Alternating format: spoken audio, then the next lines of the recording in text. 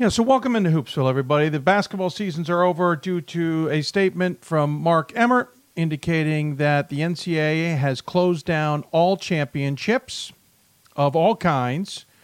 Not only this winter, but also the spring championships are done. It is over. Life is going to move on, obviously, but it's certainly gut-wrenching nonetheless for all those who are involved, and doesn't get much easier, to say the least. If you want to know what the official statement was from Mark Emmert and the NCAA, there you go. Today, NCAA President Mark Emmert and the Board of Governors canceled the Division I men's and women's 2020 basketball tournaments, as well as all remaining winter and spring NCAA championships. This decision is based on the evolving COVID-19 public health threat, our ability to ensure the events do not contribute to spread of the pandemic, and the impracticality of hosting such events at this time during the academic year, giving ongoing decisions by other entities. And, of course, there's a lot of moving parts with these things, and so you get a little bit of a rough go, as it were. And so, unfortunately, the championships are over. Just after we had gotten into some pretty good championships, to say the least.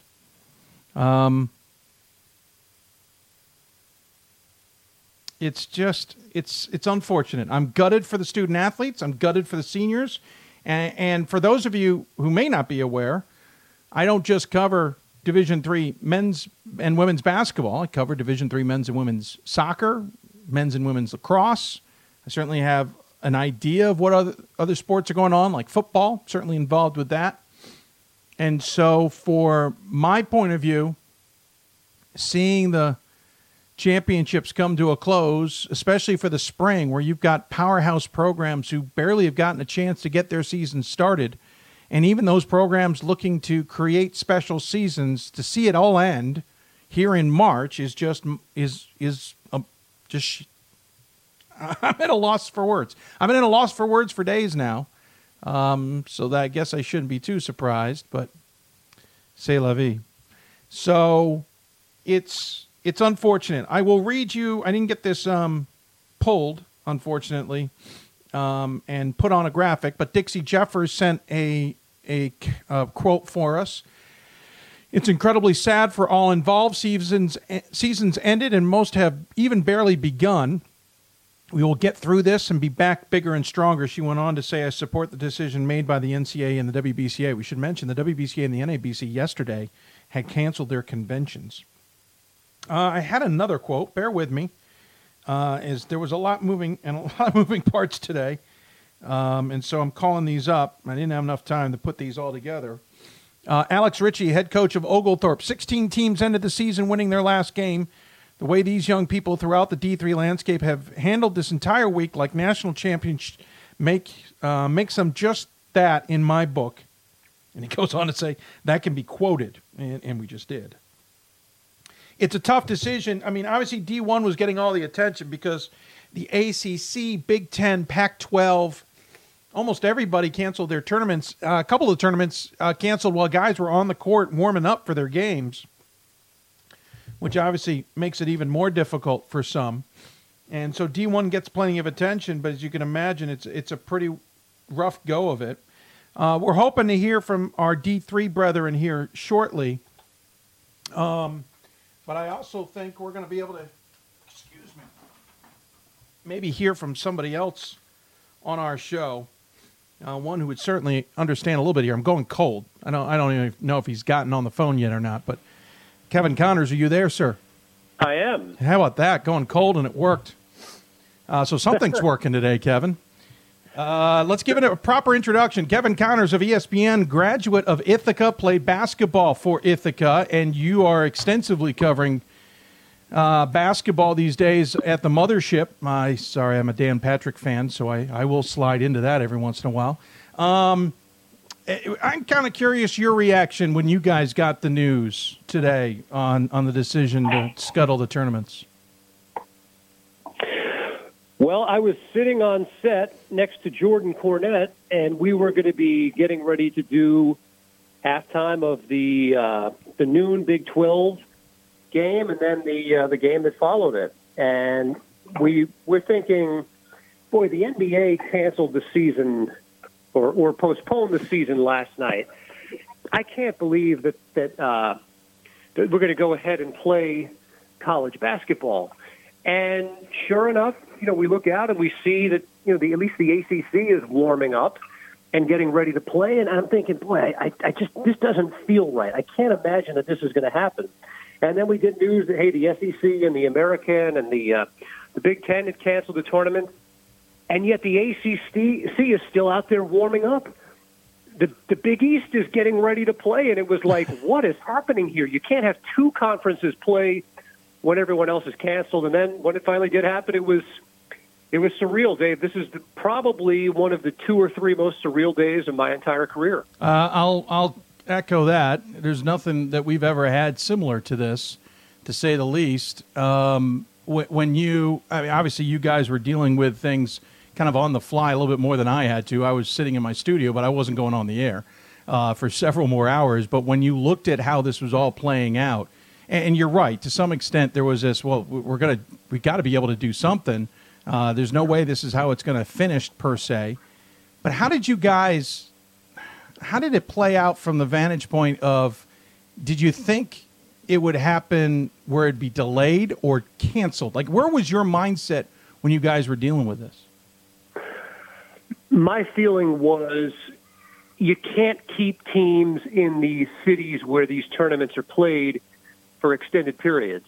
And I would be lying to you if I told you I knew much about this disease or its impacts on people and just how widespread it is. But what I did figure was there's not going to be a solution to this in 2, 3, 4 days. And so realistically, sure, could you postpone it for 2 weeks? It just didn't seem to make sense on a conference tournament level. So the conversation we were having was, all right, maybe you just take only AQs this year, and that makes up your field. Mm-hmm. And then obviously it became abundantly clear that, that we were going to go forward and canceling the whole thing. And it's, listen, it's disappointing, Dave. In a lot of ways, in a lot of ways, I'm in denial. Yeah. And I don't want to trivialize any aspect of what I'm about to say. Like, my role in the grand scheme of all of this is so inconsequential it's not even close. But having said that, you like all of us who cover the sport or coach the sport or play the sport or are involved in the sport, whatever the case may be, you do this for 4 months, and it all is to build up to this time of year. And then it's just immediately over. It's like a feeling of denial at this point. Like, no, that can't be the case. We're going to play. But the reality is they made the right decision. Yeah, there were teams warming up. As you said, of course, in Division III, we had teams who were in practices for games tomorrow, halfway through their tournaments, or roughly halfway through the tournaments, with championships to be decided mainly next week, except for men's basketball, which was going to be moving on to Atlanta. Heck, there was at one point where I thought maybe all the championships would be played at State Farm Arena late last night, though I wasn't really holding on to a lot of hope there. When you look at it from, I'm going to put you in the student-athlete point of view, your time at Ithaca, and you can certainly go from the D3 perspective versus a D1 here. How hard is this, do you think, for a finish of a season? Or how hard is it, the distraction it's been for exactly a week? Because a week ago tonight, we were getting our first hints that something was up here on our show. Yeah, my thoughts go out to the seniors who, have likely played their last game. And, of course, the hope on a lot of different levels is that, people can apply for another year of eligibility. We'll see how that goes. There's a lot that goes into it. And, by the way, even if it is the case, not everyone's going to come back. Right. And Dave, can you imagine what the chaos is going to be like in the transfer portal, by the way, if guys are allowed to come back for another year? Yeah. But that's a whole other story. My feeling is my heart goes out to the guys who, especially at the D2 and D3 level, where this is the end of the road. It's just, especially those teams who had made it this far and were still alive and playing meaningful games and playing for a national championship. And now that that's over, boy, it's got to be a bitter pill to swallow. And But again, I go back to, Jay Billis made a really interesting point today. The assumption is that every kid would have wanted to play. And I think that that's false. I think that there were a lot of people who were like, I'm not so sure with a life and death matter here potentially that I want to necessarily get out there and play. And you'd be putting kids in an awfully difficult spot. Hey, we're sanctioning these games to be played. The rest of your teammates are playing. What are you not going to play? So just all around. And then, of course, the amateur idea, hey, we're not paying kids to play, but we're making a decision to play games based solely on money. It would have been a bad look. So, again, it's a bitter pill to swallow, but I think in the end they made the right call. Yeah, we had 3 players from WPI choose not to play last week against Yeshiva in the first round.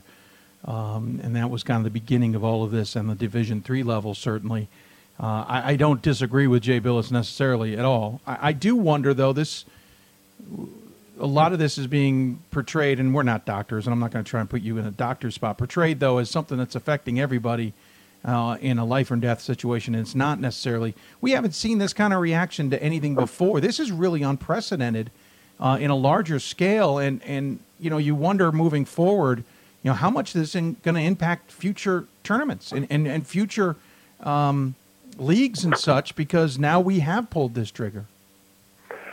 It's a great point. I'll go bigger than that. It's going to impact life. Anytime there's any sort of a strain of the flu, which again, I'm not a doctor. Is this being blown out of proportion? Is it being under reported right now and not taken seriously? And I don't know the answer to that. But, I do know that, when there are things like this in the future, it's going to be, hey, do we just clear the deck again? Do we cancel Christmas and, everything is put on hold? I know this. Look, the world is coming to is in a massive slowdown. The market is down 3,500 points on the Dow in the past 2 days. People aren't traveling. People are quarantined. It's whether it's partially stirred up by the media, again, whether it's being underreported or overreported, I don't know. But I know it's a big deal, and I know that it's definitely going to have a ripple effect. I'm not in any way, shape, or form equating it to 9/11 in any other sense other than to say it's probably the only other time where I can remember that the sports world and a lot of other parts of our world stood still. Yeah. No, that's a great point. Absolutely great point on that. That is about the only thing in my professional life or my life in general I could relate to either. Real quick, the spring side of this is also another element of this. We basically said that sports are done through at least the end of May, and for baseball, even in Division III level, into June, that things are done. There's not going to be championships. There are seniors who are just getting their programs started, or other players, certainly, not just seniors. This is even gut-wrenching for them. Yeah, it's remarkable.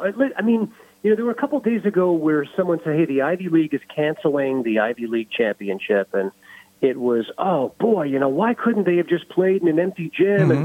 And how obtuse is that thinking? And then, fast forward a couple of days, and every professional league and every college league that I know of has by the way, has the MEAC officially canceled its tournament? Yeah. I know that, late in the day, they did do it, okay. Yeah, they did.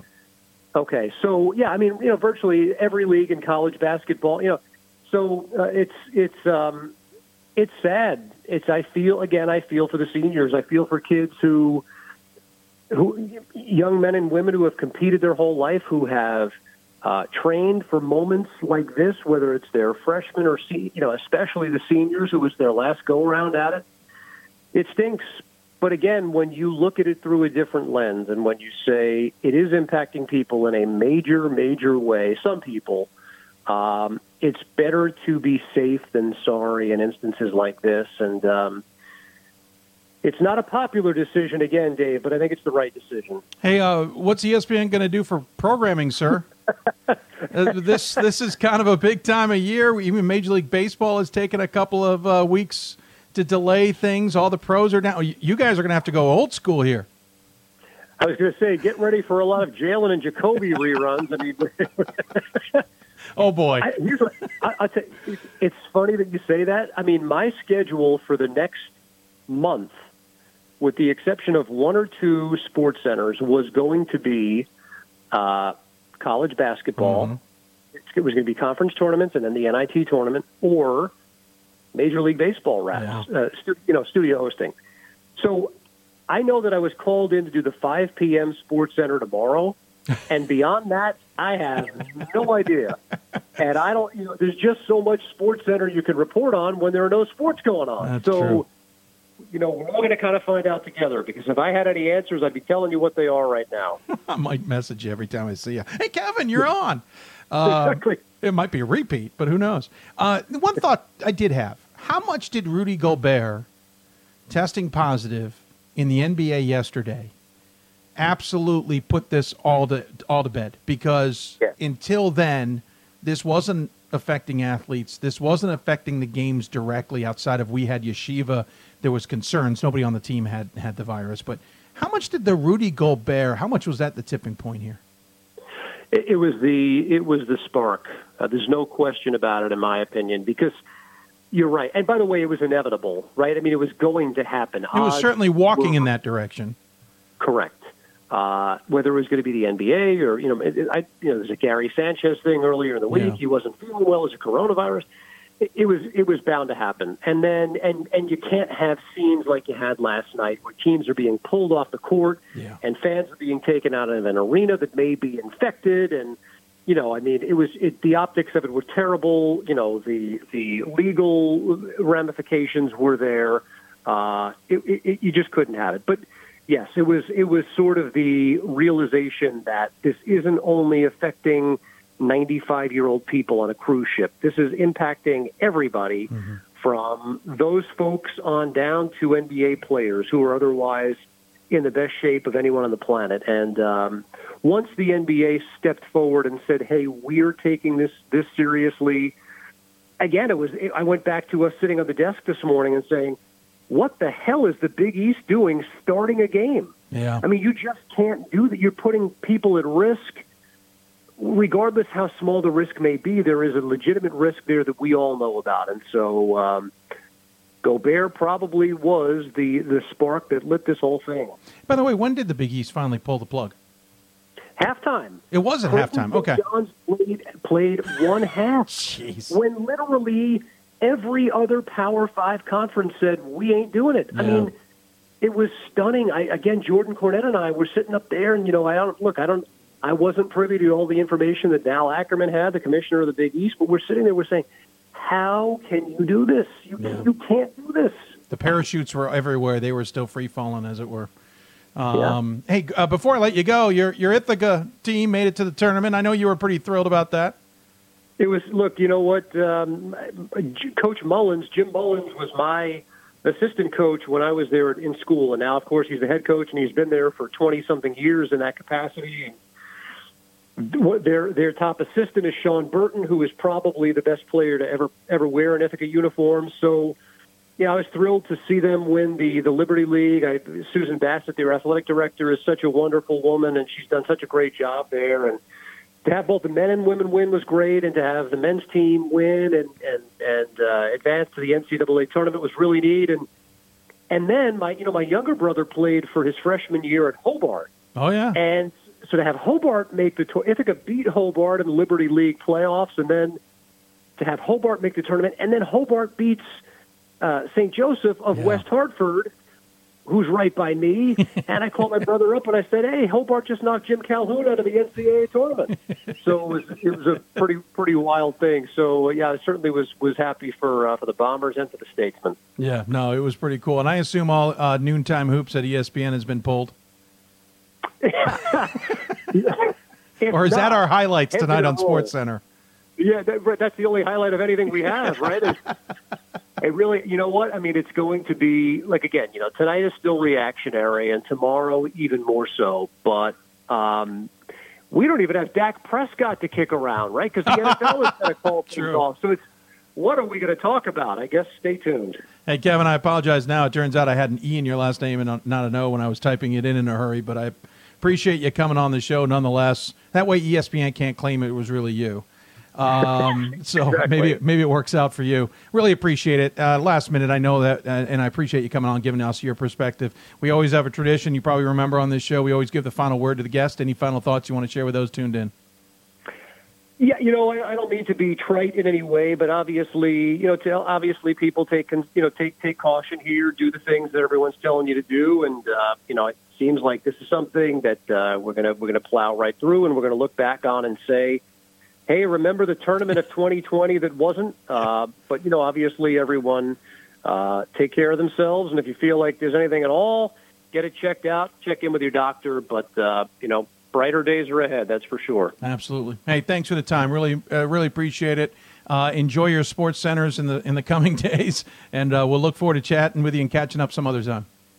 Dave, always a pleasure. Thanks so much. Thanks, buddy. Kevin Connors joining us from ESPN College Basketball, of course, anchoring their coverage, as he mentioned, and, of course, also an Ithaca grad. I appreciate the time he gave us. That literally came together last minute, folks, and I appreciate Kevin considering coming on the show. That means a lot to me. There's a lot of tweets that came out that were really great that we retweeted earlier today, whether it's Wash U's final practice and some hugs amongst the players. A great moment with Mount Union and Wittenberg. Each of them cut down a net. I think I saw Brockport had cut down a net tonight as a way of expressing what they had done. I'm now just seeing pictures from Hobart coming in at CNU. Pictures with all the pomp and circumstance that was up in the building. Just unfortunate to say the least, but at least people trying to make the most of it. By the way, I just saw a tweet from Sam Atkinson.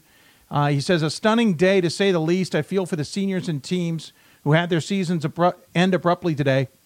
I thank the National Committee for their time and hard work put into the entire season. I pray that everyone stays safe and healthy during these uncertain times. I want to point out, we have reached out to NCAA. We were reaching out for quite a bit, to be honest.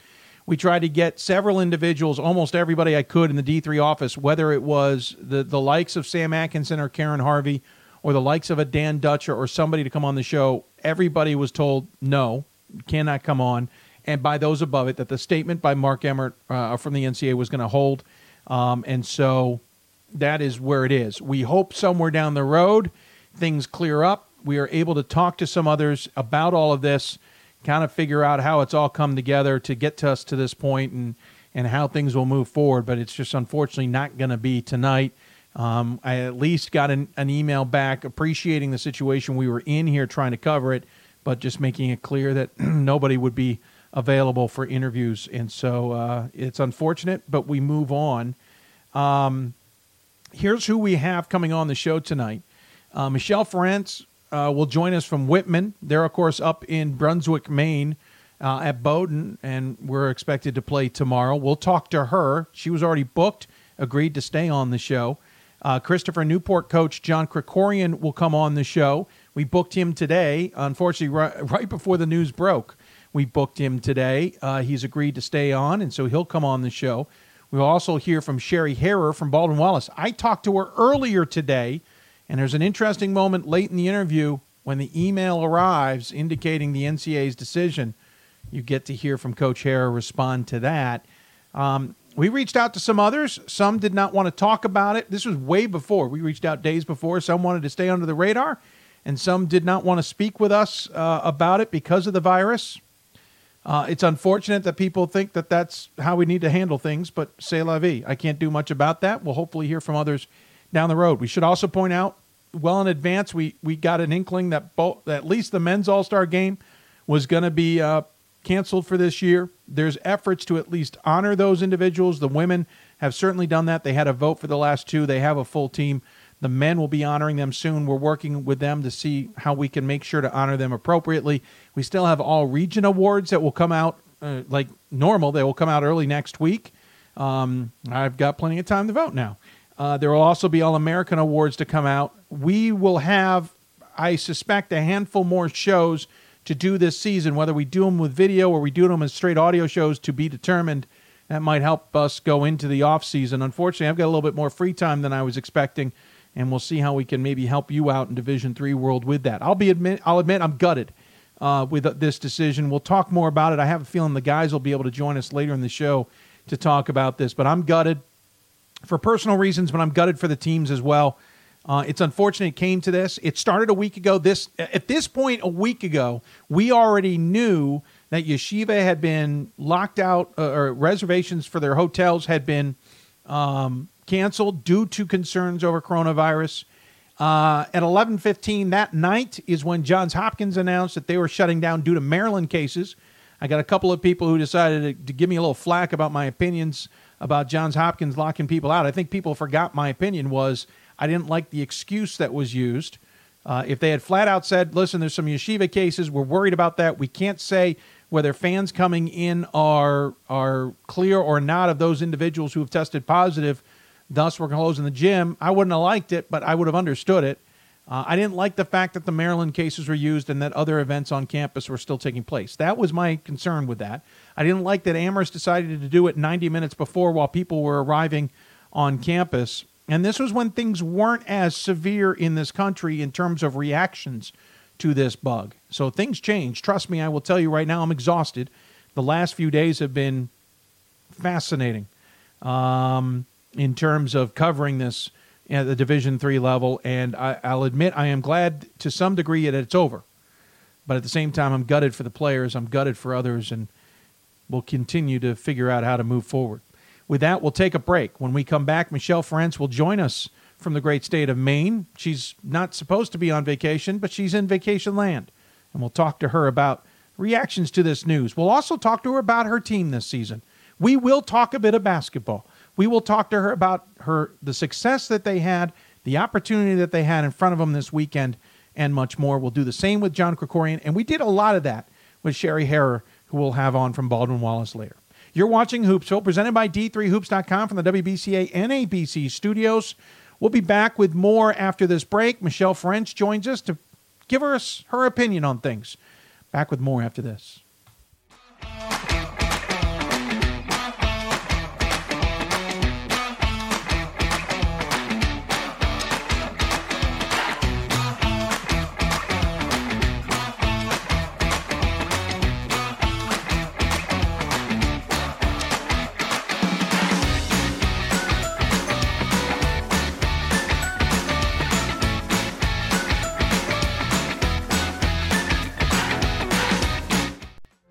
Football has taught me a lot throughout my life.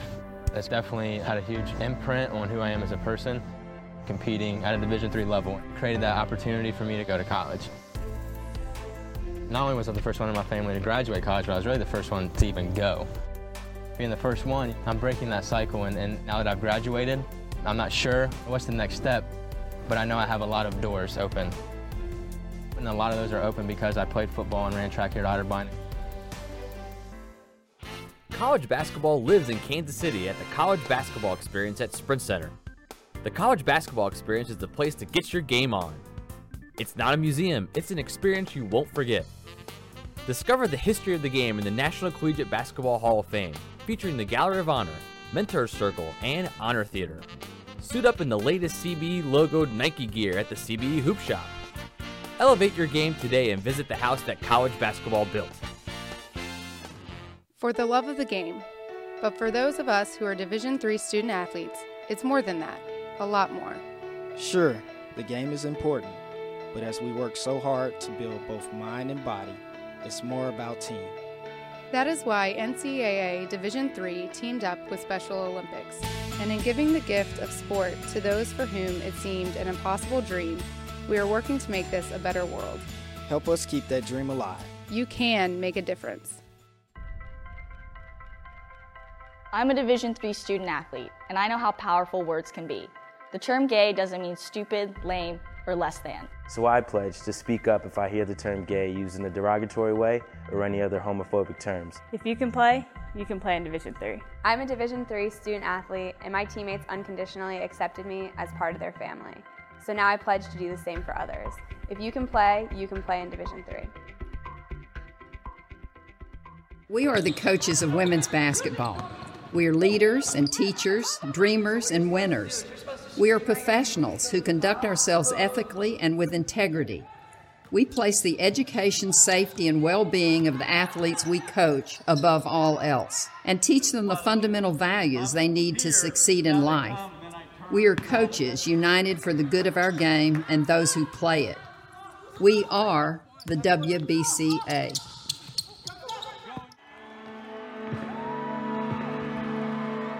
Great moments are born from great opportunity. That's what you have here tonight. That's what you've earned here tonight. This is your time. Now go out there and take it.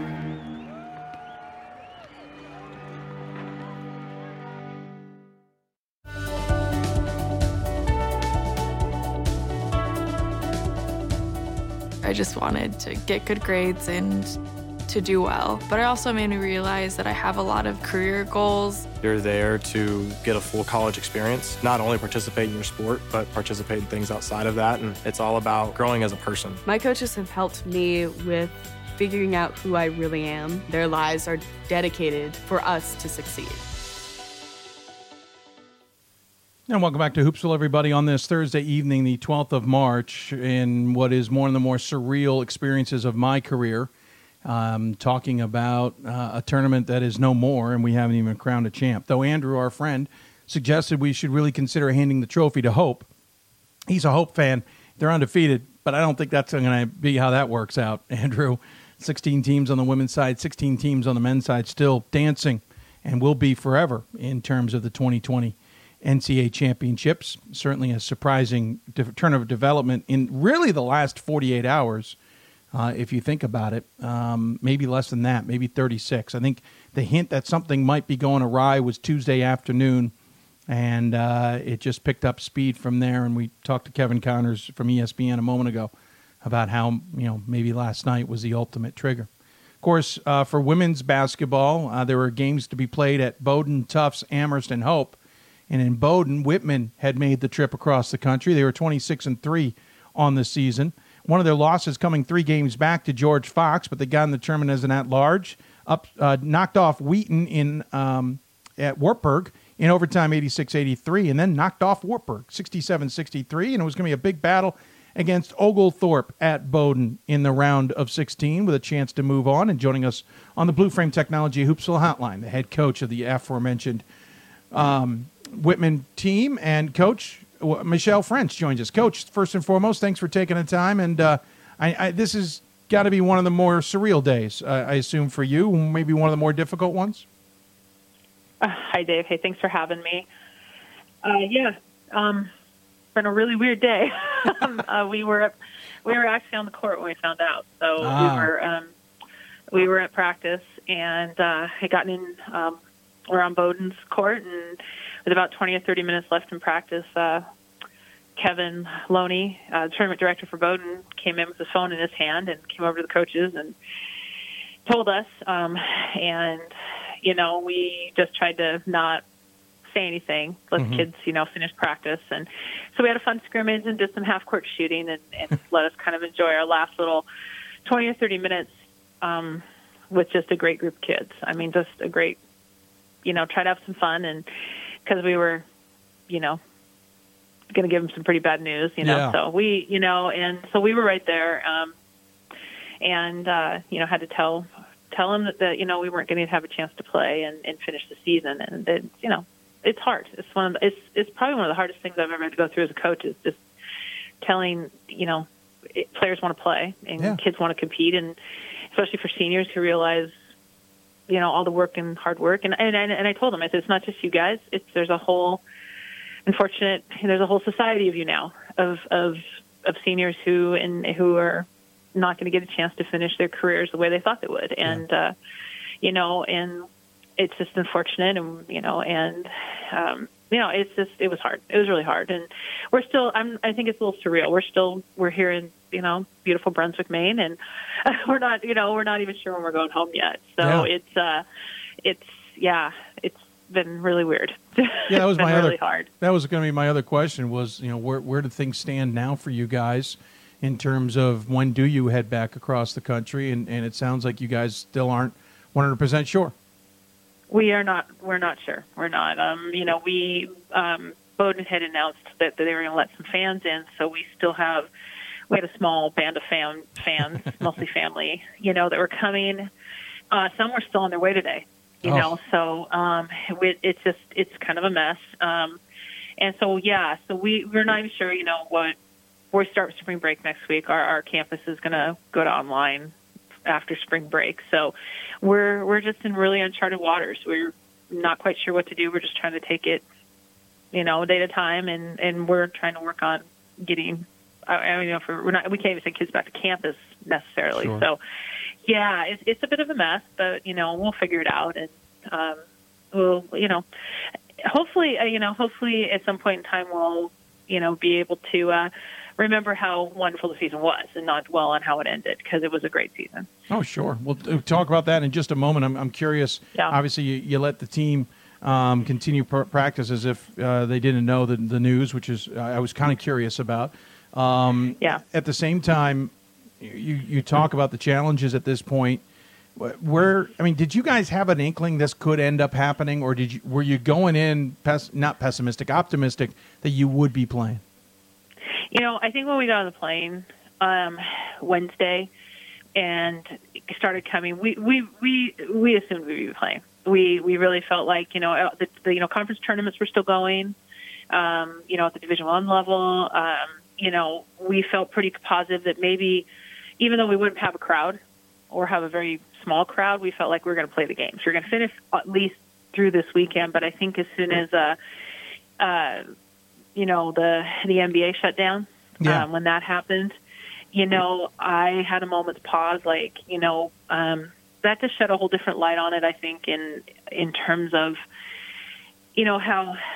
how easily this seems to be spreading in different walks of life, and nobody seems to be, protected. Mm-hmm. Even though, our athletes are young and healthy, and they're probably not the vulnerable population, but I just think there's a lot of more questions than answers on that front. But I kind of had an inkling we would, even if we did get to play Friday and Saturday, I was a little bit doubtful that we were going to get to the next week. I just kind of feeling that it was going to start to snowball.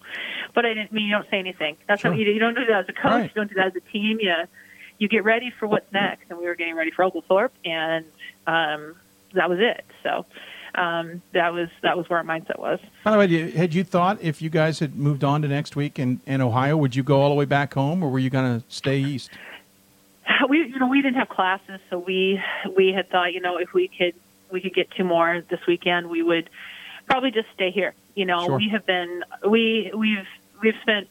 Our mileage of travel has been ridiculous, and getting we went and part of it is because we went from Iowa back home to Walla Walla so our kids could go to class for a couple of days, right. And turned around and came all the way back out to Maine. So we've been traveling and been on planes more than we've been in the gym. So we had said that, we had told the girls basically, since you don't have classes next week, we probably wouldn't come back to Walla Walla. We'd probably go straight to Ohio just because we were really tired of being on planes. And I think if you want to talk about that, we all know that air travel is like one of the worst places to get sick. So we're really trying to stay healthy to the bitter end. And so, that's just, I think any coach is, the less air travel, the better. So, sure. The tireder you get, the worse it seems. It just seems like teams get sick as the season goes on, and we just were trying to avoid that. So, sure. Anyway, so we had planned to just, if we could, pull off 2 more, we're going to just go straight to Ohio. Tell me a little bit about this season, because it was certainly one where I felt like you were flying a little under the radar, but you also ended up having a tremendous season that unfortunately ends at 26-3.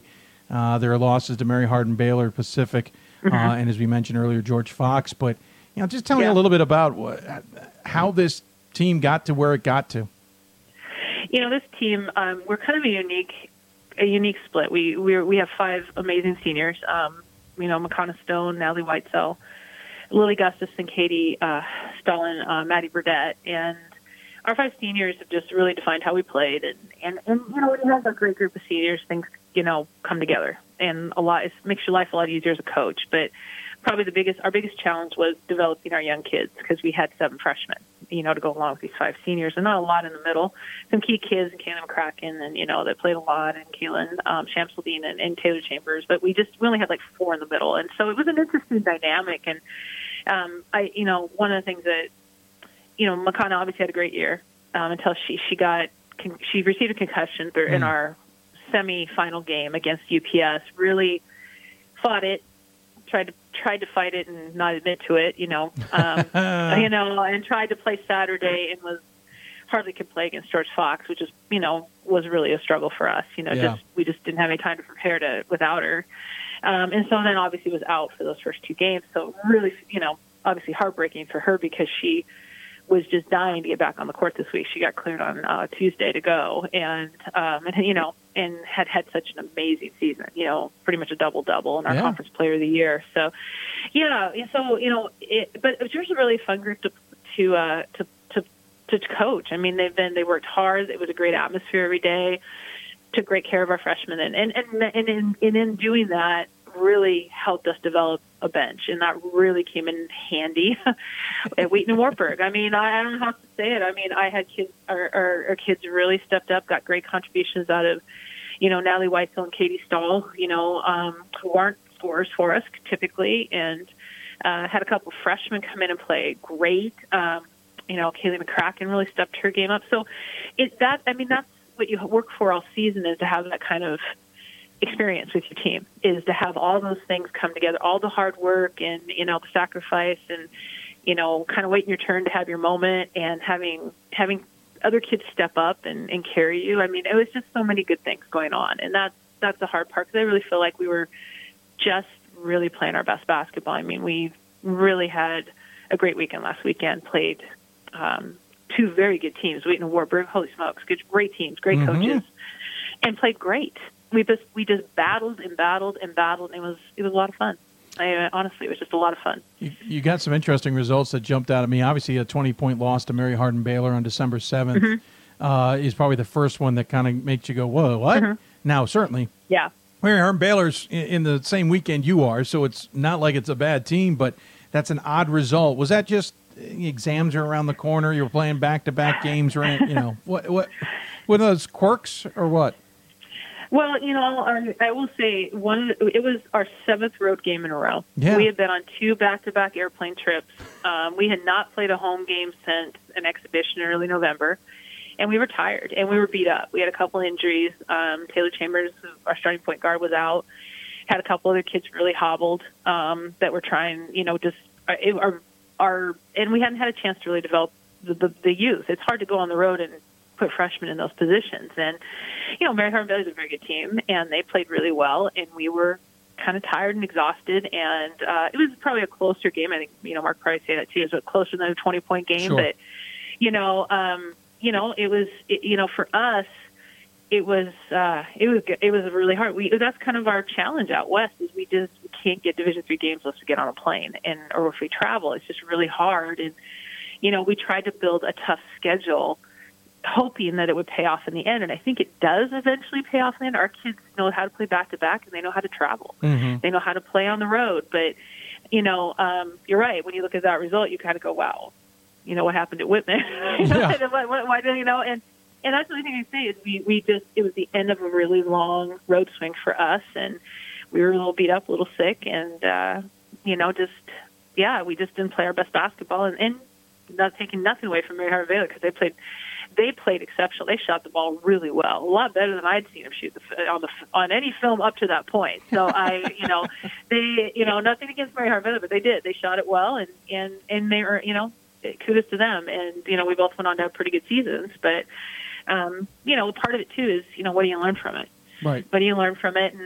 And it definitely showed us some things we needed to work on. We were a little too one-dimensional or two-dimensional offensively, and we got back, we got to work, and it helped us have a good run in our conference. So it was interesting. You played more at Maine Fort Kent, which I got a kick out of, because now you're in Maine. So there's some. Now you're not that close to Fort Kent. We'll just get that out of the way now. Okay. You're as far from Fort Kent as you possibly can get. Well, I guess you could be a little further south in the state. But you're nowhere close to Maine Fort Kent. But I got a kick out of the fact you played them. Pacific tripped you up as conference got started. Pacific all of a sudden tried to rule the roost there for a little while. Conference play this year was a little bit interesting. The Northwest Conference was we were kind of our own worst enemies in some respects because there was a lot of teams that beat up on each other. Yeah, a lot of funny matchups. And I think for us, the key was, rising above it and trying to, we had to be flexible. We had to change some matchups. And at the time that we lost Pacific, again, they played really well. We didn't play great. And, got down the stretch and they hit a couple big shots and we didn't. And, we, again, learned from it. The next night went over to Fox and got a big win. So, but, our conference, Northwest Conference is always tough. Mm-hmm. This year it was there was a lot of seniors, a lot of great seniors in that conference. And I think it'll go back to being a little bit younger next year. Definitely we are, and Fox will graduate a lot. UPS graduated a lot. But, it was really competitive. And it's so funny because teams just knocked off other teams. It was matchups after matchup, and this team didn't match up with that team. UPS ends up as our third or fourth place team in our conference, and they lose at the bottom of the conference. But then the bottom of the conference can't beat anybody else, and they win a tiebreak because they can beat the two teams they're tied with. It was crazy. It was a weird year where there wasn't a lot of clear cut. We kind of rose above. But then, Pacific and Fox were pretty much tied all year second in the second round. So it was a crazy year. And it really had to focus on just keep getting better,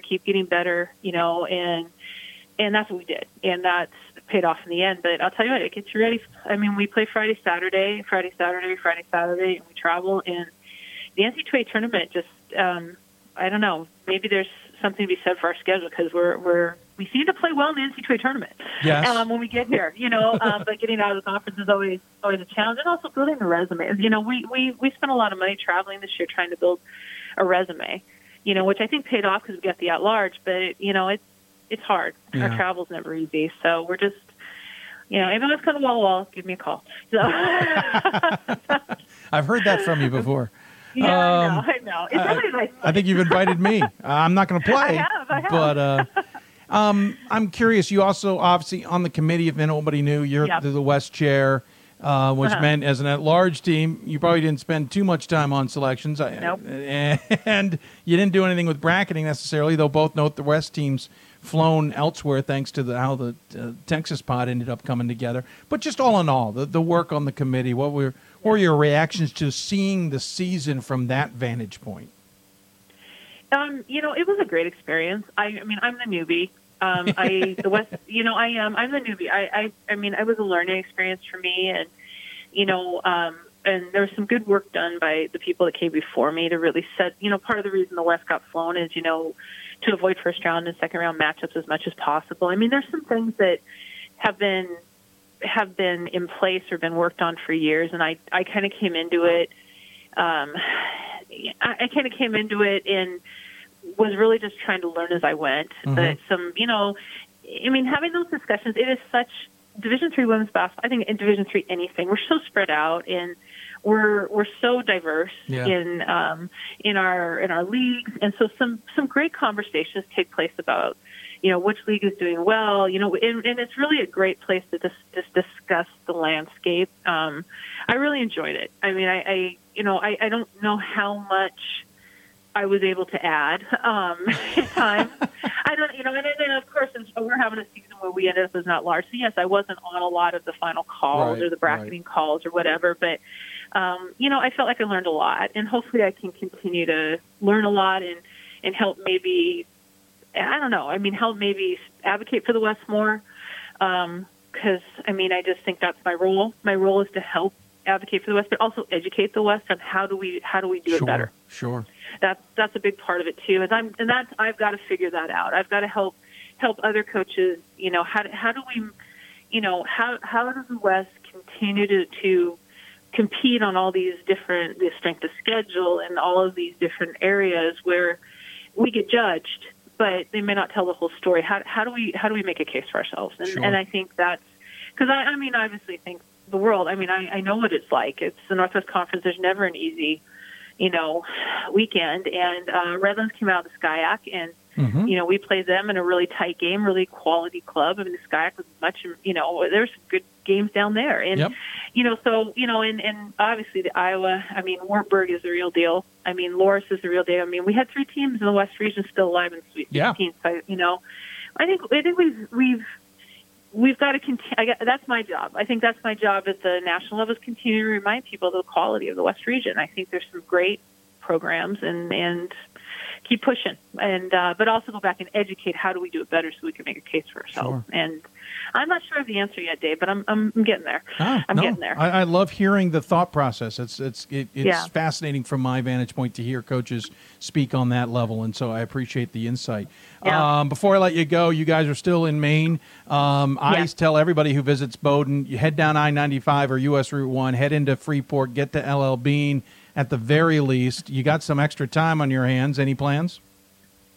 We're going to see what our travel plans are, but we definitely were talking about trying to at least, get out go to the coast, if nothing else. Get, here, I guess we're about 20 miles from there. We're still trying to kind of map it out, and at least try to do that and see a little bit of it. It remains beautiful. I mean, it reminds me a lot of, some of the parts of Washington, where I've spent most of my life, and it's just absolutely gorgeous area. And so, I mean, it's trying to make something positive out of, a very sad ending to our season and everybody's season. But I just feel for the athletes. I will be back.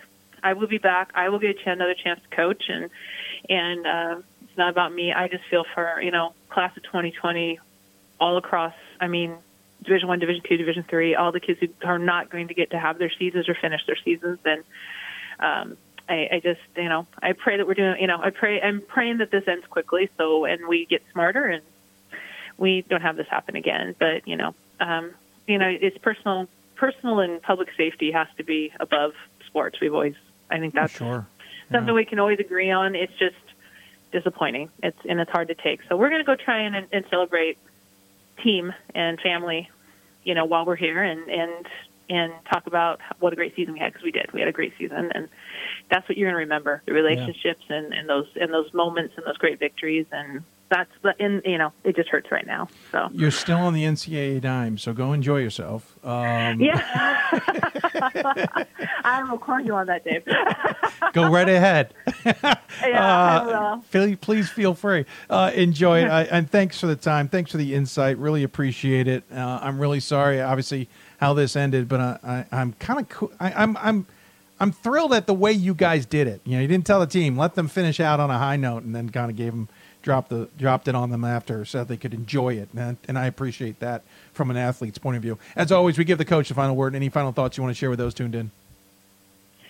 It was a great season, top to bottom. Enjoyed watching games, enjoyed coaching games, and I'm not quite sure what to do with myself right now. I'm really not. I'm really not, and I know that there's a lot of people, a lot of coaches out there that feel the same way I do, and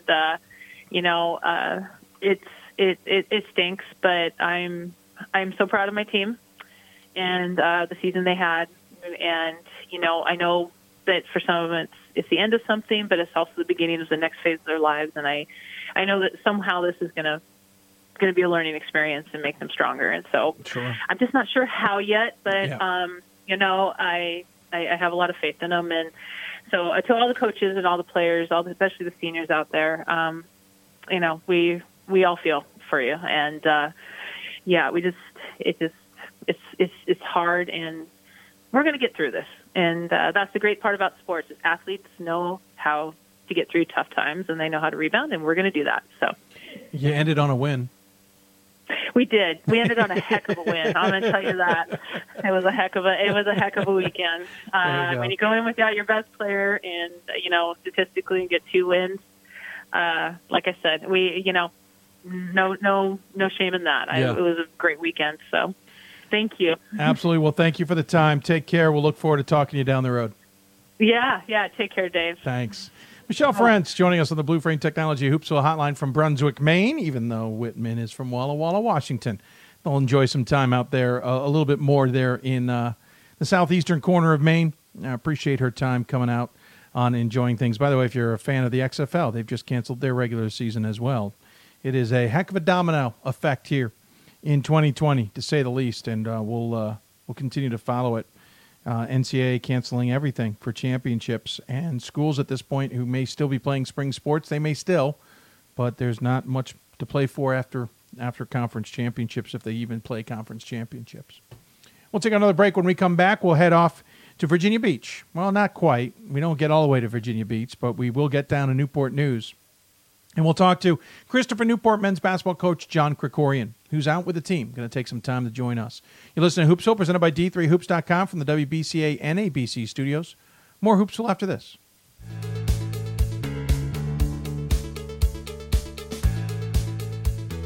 Being a part of the different activities and organizations that I've been a part of, I'm actually able to see myself where I'm like, hey, I actually can make a change. I'm one person that can make a difference. Division III has helped me to develop teamwork skills, critical thinking skills, time management skills. It's not just about basketball, or it's not just about school. It's about developing yourself as a person altogether.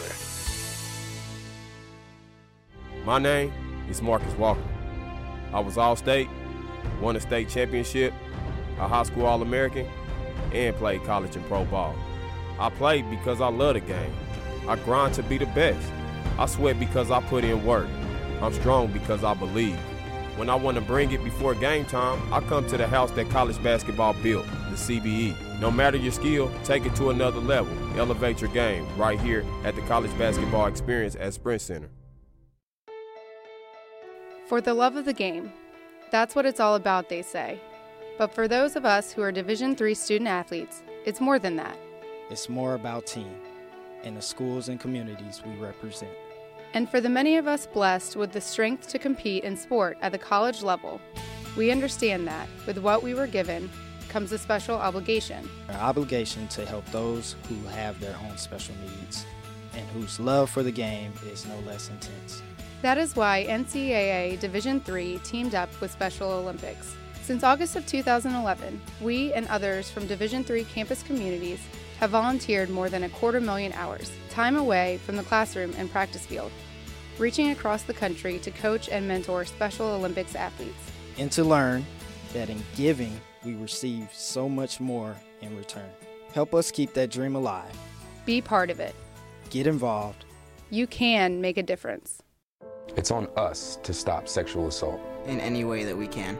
To get a friend home safe. To never blame the victim. It's on us. To stand up. To make our community safe for all. It's on us. It's on us to look out for each other at parties.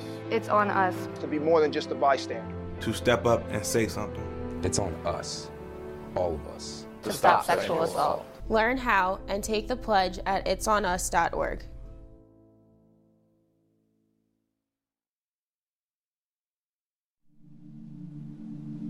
I used to never really talk. Ever. I was scared and shy. It was hard to look at people's faces. I was afraid if I said something wrong, everyone would laugh at me. But then I started to play golf with Special Olympics.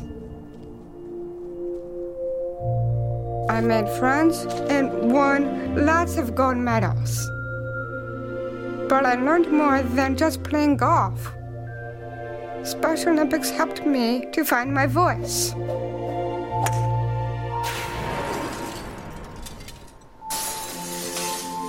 And now everyone else is speechless.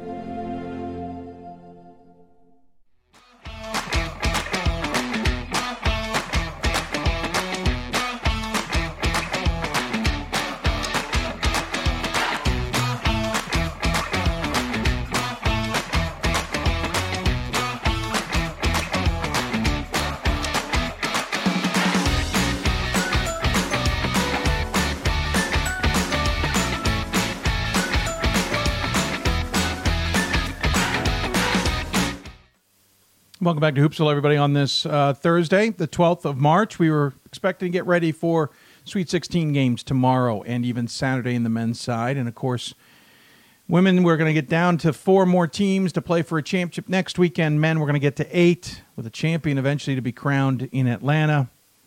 And in the last 48 hours, it has all come to a halt, especially in the last few hours. Coming up, we'll hear from Sherry Harrer, head coach at Baldwin Wallace. I was talking with her in our interview when we got the news of the NCAA's decision. So you'll hear that reaction coming up. On the men's side, we reached out to a number of coaches, and a couple of them weren't going to join us. So we headed down to Newport News and said, you know what? There's a captain's team down there that I bet would love to talk about his squad. Of course, we thought the games were still being played. Turns out we were wrong. But nonetheless, still going to join us, captains of Christopher Newport. Of course, we were in the championship weekend last year. We're trying to return to Fort Wayne, and joining us on the Blue Frame Technology Hoopsville Hotline, the aforementioned captains, John Krikorian's team from Christopher Newport. Sir, thanks for taking the time. Appreciate it. Hey, Dave, thanks for having me. Any chance to talk about my team, I cherish, so thank you. Absolutely. That I know for a fact. Let me start with this. Where were you guys when the news hit? We were all spread out. We had already practiced for the day, and so the guys had gone on. Many were in class. Other guys were kind of, milling around doing their own thing. Hobart was actually in the gym practicing at the time. So, we had to quickly get on the phone and let the guys know. And honestly, they had seen it on ESPN before I had even been able to call them that the Division I championship had been complete, and they just kind of put it together. Yeah, 2 and 2 is easily 4 in those cases. Any thoughts of just calling Hobart and going, hey, let's just play this now? We'll do it now. Yeah, of course. We wanted to challenge him to a 3-point shooting contest or something, but it didn't work out. You guys, again, you got to the championship weekend last year, and now you're trying to make another chance at Fort Wayne. And I would say this was one of the more confusing teams I had following you guys, because I could not get a read on you guys. Not that you weren't good, it's just that I couldn't figure out who I was looking at. You certainly proved yourselves with a win over Colby in the first round and an incredible win over Nichols in the second round. What was this season like from your vantage point?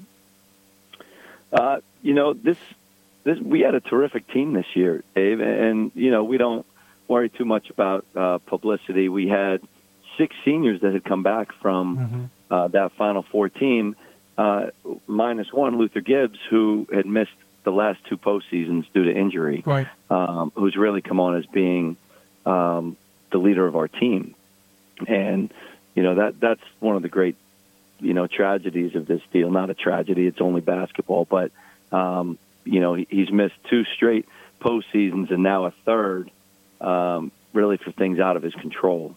So we feel for him right now because this is tough, but not as tough as people that are certainly dealing with this coronavirus. Much bigger than basketball. We understand that, but we felt like we had a really strong team coming back with 6 seniors. But we had a rocky start. We played a great schedule, and I think our numbers showed that.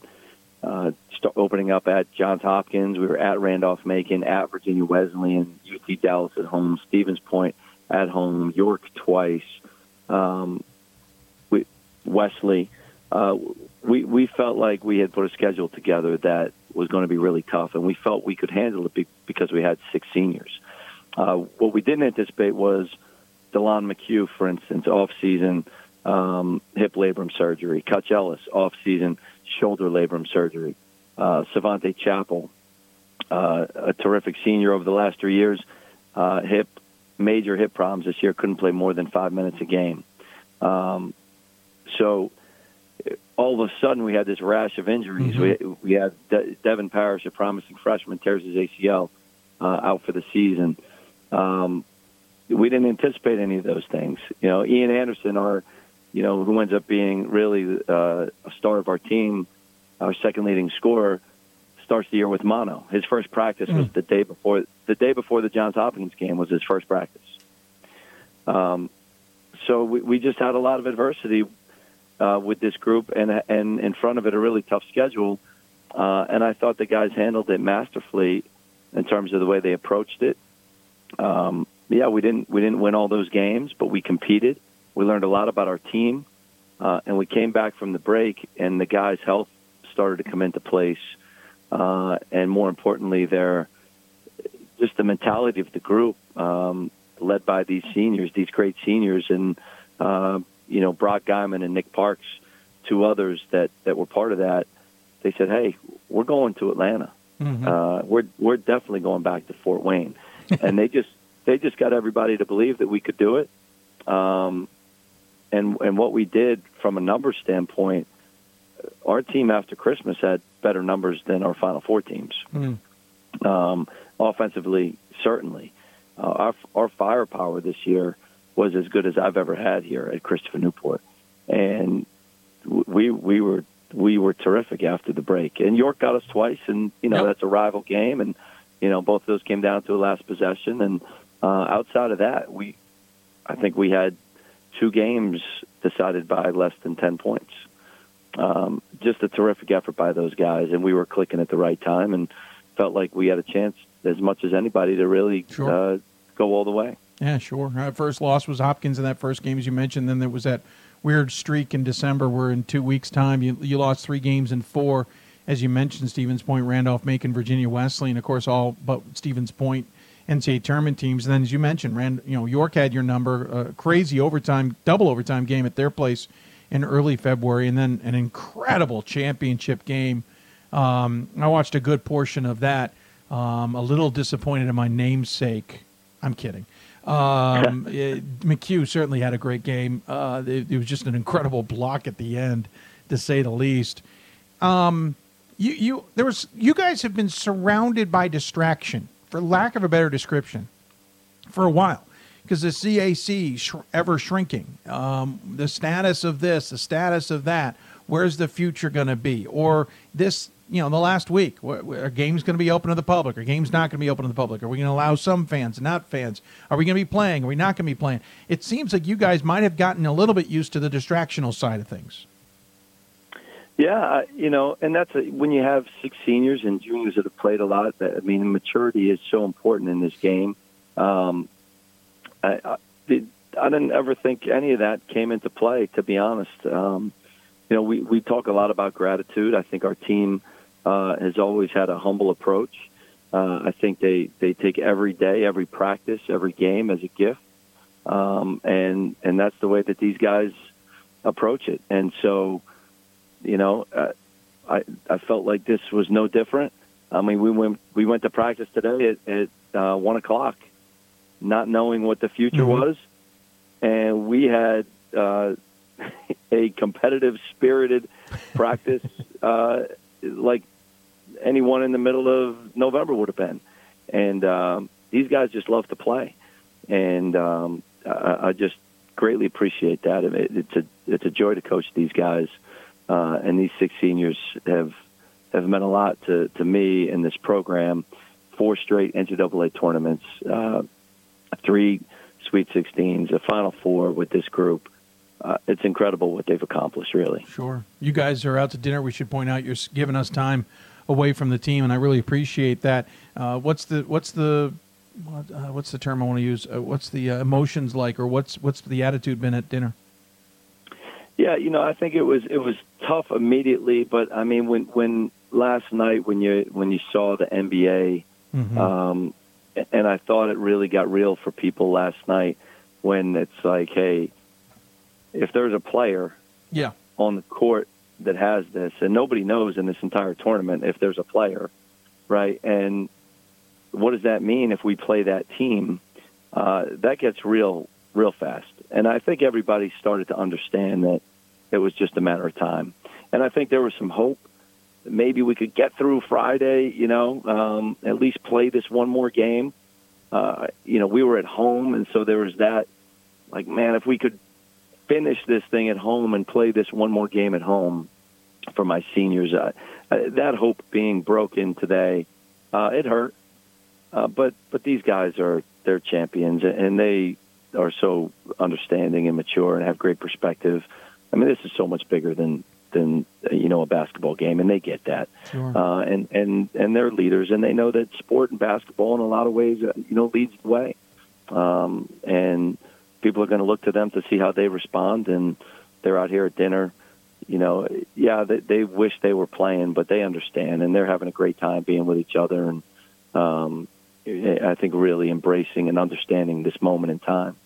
Try to stay away from you guys and the rest of the CAC a little bit with the way the news was breaking most of the season, losing Southern Virginia and St. Mary's in a year and a half's time, and really the status being down to 3 teams where was the future. And of course we've reported that there looks to be some kind of future at least lined up. But how tough was that for you guys, or at least you to deal with, or out, maybe out on the recruiting trail to let people understand that there was still a future with the program in the future with Division III, at least with playing games and being in the tournament?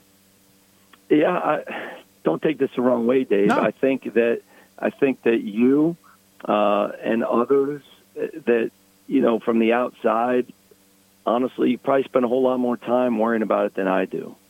No, sure. Because that's why I asked. I'm at a world-class institution, and we're able to attract some of the best and brightest from the state of Virginia. We have great leadership on our campus. We have great kids in our program. Mm-hmm. And honestly, as long as I can continue to offer them a great student-athlete experience and an opportunity to play on a national level, I don't care. I don't care what league we're in. I don't care what the travel looks like. I don't think our kids care whether we go to a game in February in California or down the street. They just want to play the best competition and have a great experience and get a great education. And I have not felt and still do not feel that any of that is in jeopardy. Sure. I think there's so many teams that we can play within a couple 100 miles that will be fine for a strength of schedule standpoint. And all the rest of the stuff is gravy. So I'll let the people that make those decisions make them. I'll certainly have my input and stay educated, but I got great kids and they want to play high-level basketball, and I really believe we're going to continue to be able to do that regardless of how all this plays out. I think if you ask a lot of people, I might have been one of the rare people that wasn't worried either. Certainly, raised eyebrow. I remember that. Yeah, I think I was the one going, this might be one of the rare conferences this doesn't matter for. Granted, getting down to 3 is a little scary, but it's unique. It is, but unique doesn't mean bad. No, absolutely not. Yeah, unique can also mean opportunity if you make good decisions. Absolutely. And so I'm confident we can. So, obviously it ends with a thud, but it ends with a win. And to some degree, it ends as a team certainly on a high, for lack of a better description. I assume it's going to be an interesting look back when the memories fade and we look back from an alumni point of view. You guys will always chuckle maybe about the 2020 season, but your reactions on what you guys accomplished this year from the more raw point of view. Yeah, I think this group really superseded expectations, especially with the adversity that we had. Mm-hmm. And I knew we were capable of being really good. And, we hit our bumps like every team does, and they came through it. And I will remember this team for the way they responded to that and just absolutely took off after the new year. And, honestly, I felt, and our guys doing, that, I don't know, maybe we would have lost to Hobart. They got a really good team. But we felt that this team, of all the teams, we had a chance of doing it. We had a chance of doing the whole thing because this team can put points on the board like no team that we've had. And so we feel great about the position we put ourselves in. We understand we have no control over what ultimately happened. And to keep smiles on our faces, like the other 15 teams, I think we're going to call ourselves co-national champions. Co-national champions. Co, however you want to do it, co-16. And we'll print some jerseys. I'll send you one, and we're going to enjoy it. I don't know when he joined in, but I think there was a Hopkins coach who's now listening to the show. You said earlier you guys would destroy him at this point in time, right? Is that what I heard? I'm sorry. I'm just trying to stir the pot.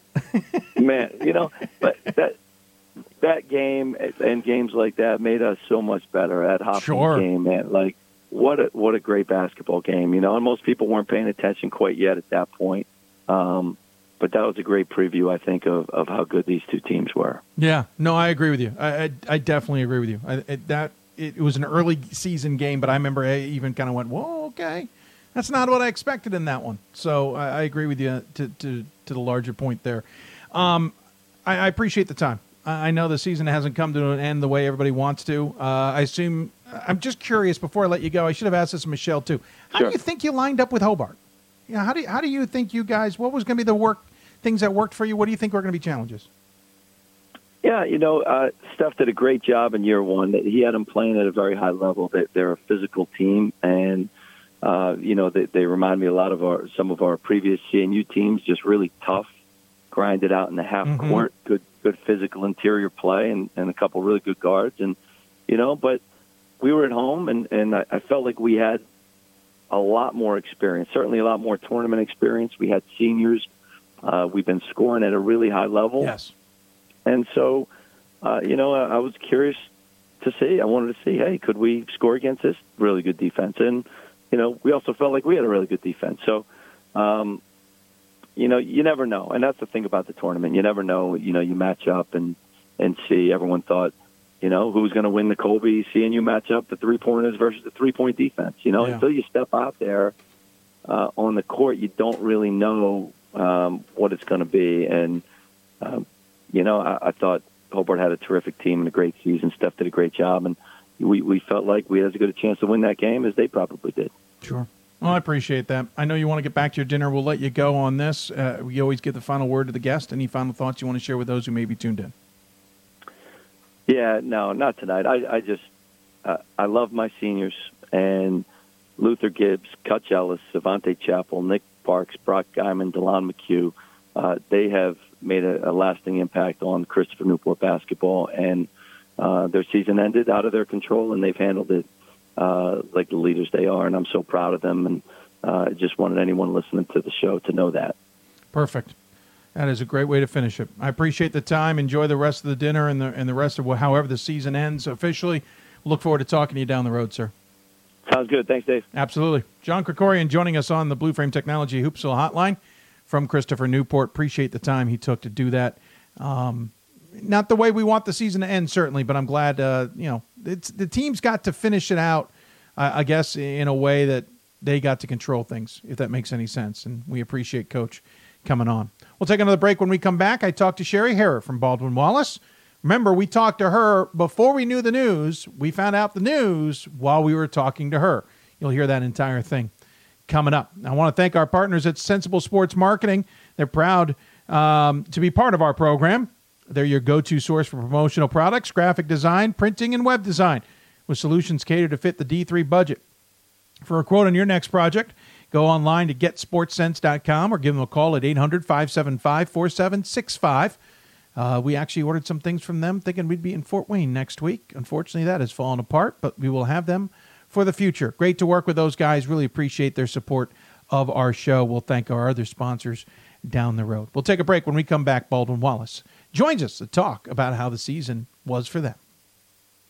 We are the coaches of women's basketball. We are leaders and teachers, dreamers and winners. We are professionals who conduct ourselves ethically and with integrity.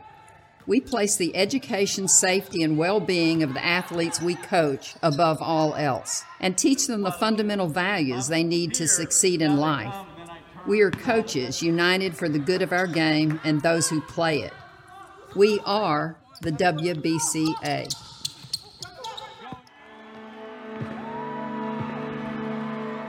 Great moments are born from great opportunity. That's what you have here tonight. That's what you've earned here tonight. This is your time. Now go out there and take it.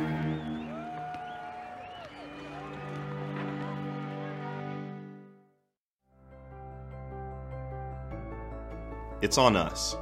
It's on all of us. And it's time to act now. It's on us to start the change. It's on us to be the change. It's on us. It's on Division III. It's on all of us to stop sexual assault.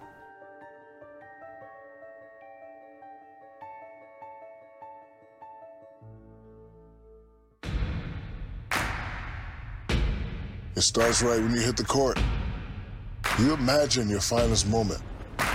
The game-winning shot that gets you to the dance, a monster dunk or no-look pass, and cutting down the net.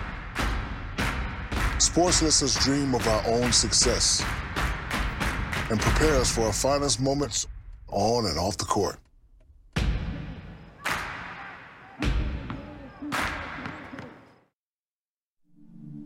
I used to never really talk. Ever. I was afraid if I said something wrong, everyone would laugh at me. But then I started to play golf with Special Olympics. It helped me to find my voice. And now everyone else is speechless.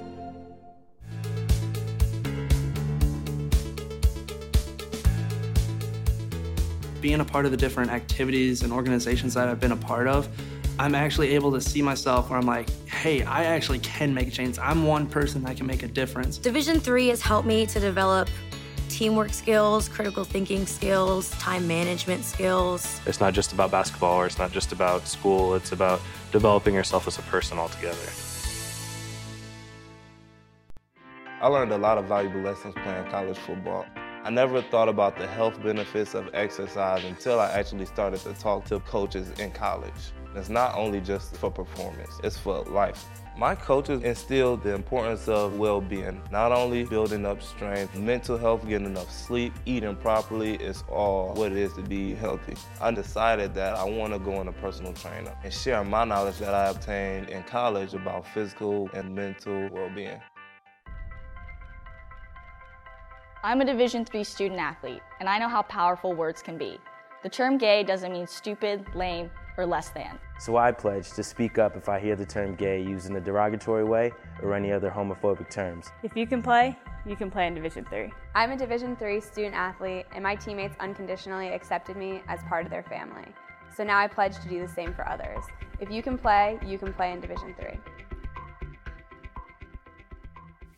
Welcome back to Hoopsville, everybody, as we continue on with the show. Appreciate all the time that you have given us this season. We'll certainly not be done with this one. We got more to cover. We will be talking awards. I mean, we still have to find out, even though the games won't be played, we have the NABC All-Stars to officially announce. The vote was finalized today, right before everything got canceled, unfortunately. As Wendell hold on, I want to make sure I get this right because I don't want to screw it up.